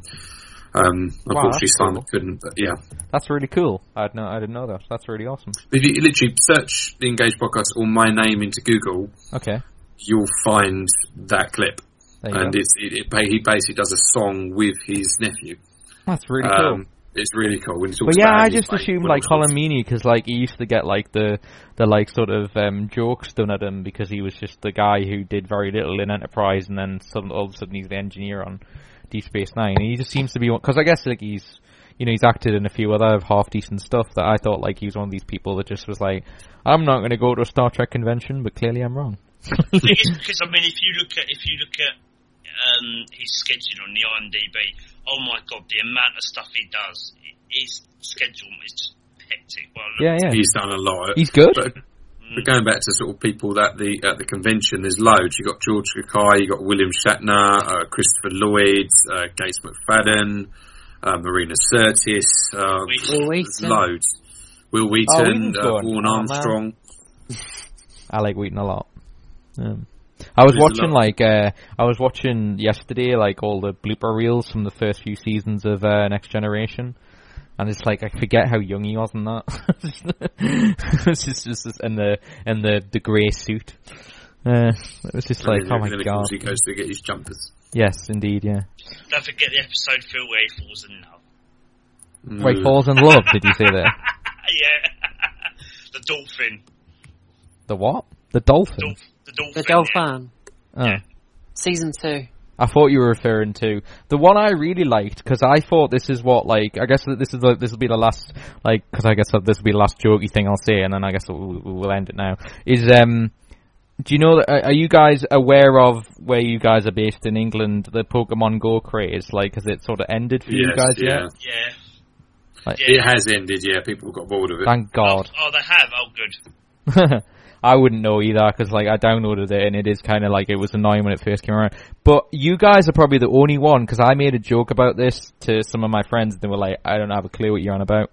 but you guys will totally get it. So I'm going to say it to you guys as like the last thing, as a tribute, because you guys know. So you guys will appreciate, I hope, my comparing it to the episode in Enterprise where Crusher comes back and Ashley Judd. Ashley Judd? Game. Sorry? The game. Yeah, the game, yeah. It is literally like that. Like, Pokemon Go felt like that to me, because it was just like a bunch of crazy people coming back, like, with a almost like a malfunctioning game, and they were all like incredibly, horribly addicted, and I'm like, I've lost my life. Like, my friends are not speaking to me because they're just obsessed with this damn game. It's something they even mentioned on Mission Log, where they kept getting emails by people going, hey, this sounds like Pokemon Go, why don't you talk about it? And they just sit there going, oh, yes, we know it is. So go and listen to that, Stephen. I think you'll enjoy it. Alright, yeah, great then, okay, because I was thinking, surely I'm not the only person that made that comparison, but yeah, okay. Go and have a listen to that, Stephen. I think you'll find it hilarious. They're still going, oh my god. Good, because... we get it. Yeah, but I think it's right, but I think they're right. I think they're honestly quite right. I remember watching that episode not too long ago and going, it's the same thing, because, you know, I was like turning up to my usual like gathering of friends and they weren't talking to me because they were looking at their phone going, oh, there's like a bloody potential Pokemon like on your face right now, and I'm like, what? Like, and it's just, I'm like, I need to go to engineering and and deal with it. About Star Trek, starting in the early 90s, and you can still relate it to. Yeah. Just, We're actually making a Harry Potter version of that game, but let's move on from that. Oh, really? Oh, no. God. And we end on that. Yes, and we end on depression. But anyway, hugely fun talking to you guys as always. You guys are welcome back anytime you want. Let me know how Destination goes. I'd like to know just whether you enjoyed it. So just give me a shout when you get back. And obviously, if you guys listening to this, if you could type in, I'll obviously mention this in the introduction, which hopefully you would have heard already, but if you type in the Engage podcast into iTunes, you'll find these guys. Not Engage podcast. Is that what the other one's called? Engage, the official Star Trek podcast. Yeah, we are Jordan. Not that. The Engage. If you see three ugly guys, one with the shirt, one with a red shirt, and one with a blue shirt, then you kind of found us. Considering me and Phil, there's been a joke that we have a bromance. I'm going to say that's not true. Anyway. So, no, yeah. I hadn't noticed, Stephen. I never noticed that. No. just searching anything for the Engage podcast. We're on Twitter, Facebook, and YouTube, and of course you can email us theengagepodcast@yahoo.com or go on our website, theengagepodcast.com. Awesome stuff, yes, and you'll find like all our episodes that they just talked about. Is your blog's on there, isn't it? Yeah, the links to the download page at blogspot.com. The blogspot. There's links to it. We upload everything through SoundCloud, which is again a free website. Cool. You can download. And as I say, like it all links up. You'll find it. Yeah, you'll all find stuff on there. But as they mentioned, like there's some YouTube videos that were mentioned throughout this, so you can go on their YouTube channel and have a look for yourself. Cool, thanks a lot guys. Obviously follow them on Twitter and all that kind of jazz as well. Huge thank you guys for coming on. Obviously if you're listening to this on iTunes, please do consider subscribing to this very podcast. Obviously we're friends of theirs, so we encourage you to subscribe to all our friends' podcasts. And this is a family of UK podcasters, I would say. So every support this is why we all guest on other people's shows and stuff, is to show we're trying to get the sort of bigger network out there, because we need more UK podcasters, so that's always good. Thanks guys. I will obviously speak to you soon. Have fun at the Destination Star Trek, and I'll speak to you guys soon. Lovely. Thank you again. Thank you. Bye. No worries, man. Right, okay, thanks man. I'll finish this like I always end, and I'll say bye to these guys properly. Huge thank you everybody, and I'll end the podcast like I always end, the words of the great Boomy Robot Jocks, Crash and Burn. I'll see you very soon for another edition of the Geek Brothers podcast. Thanks guys, bye.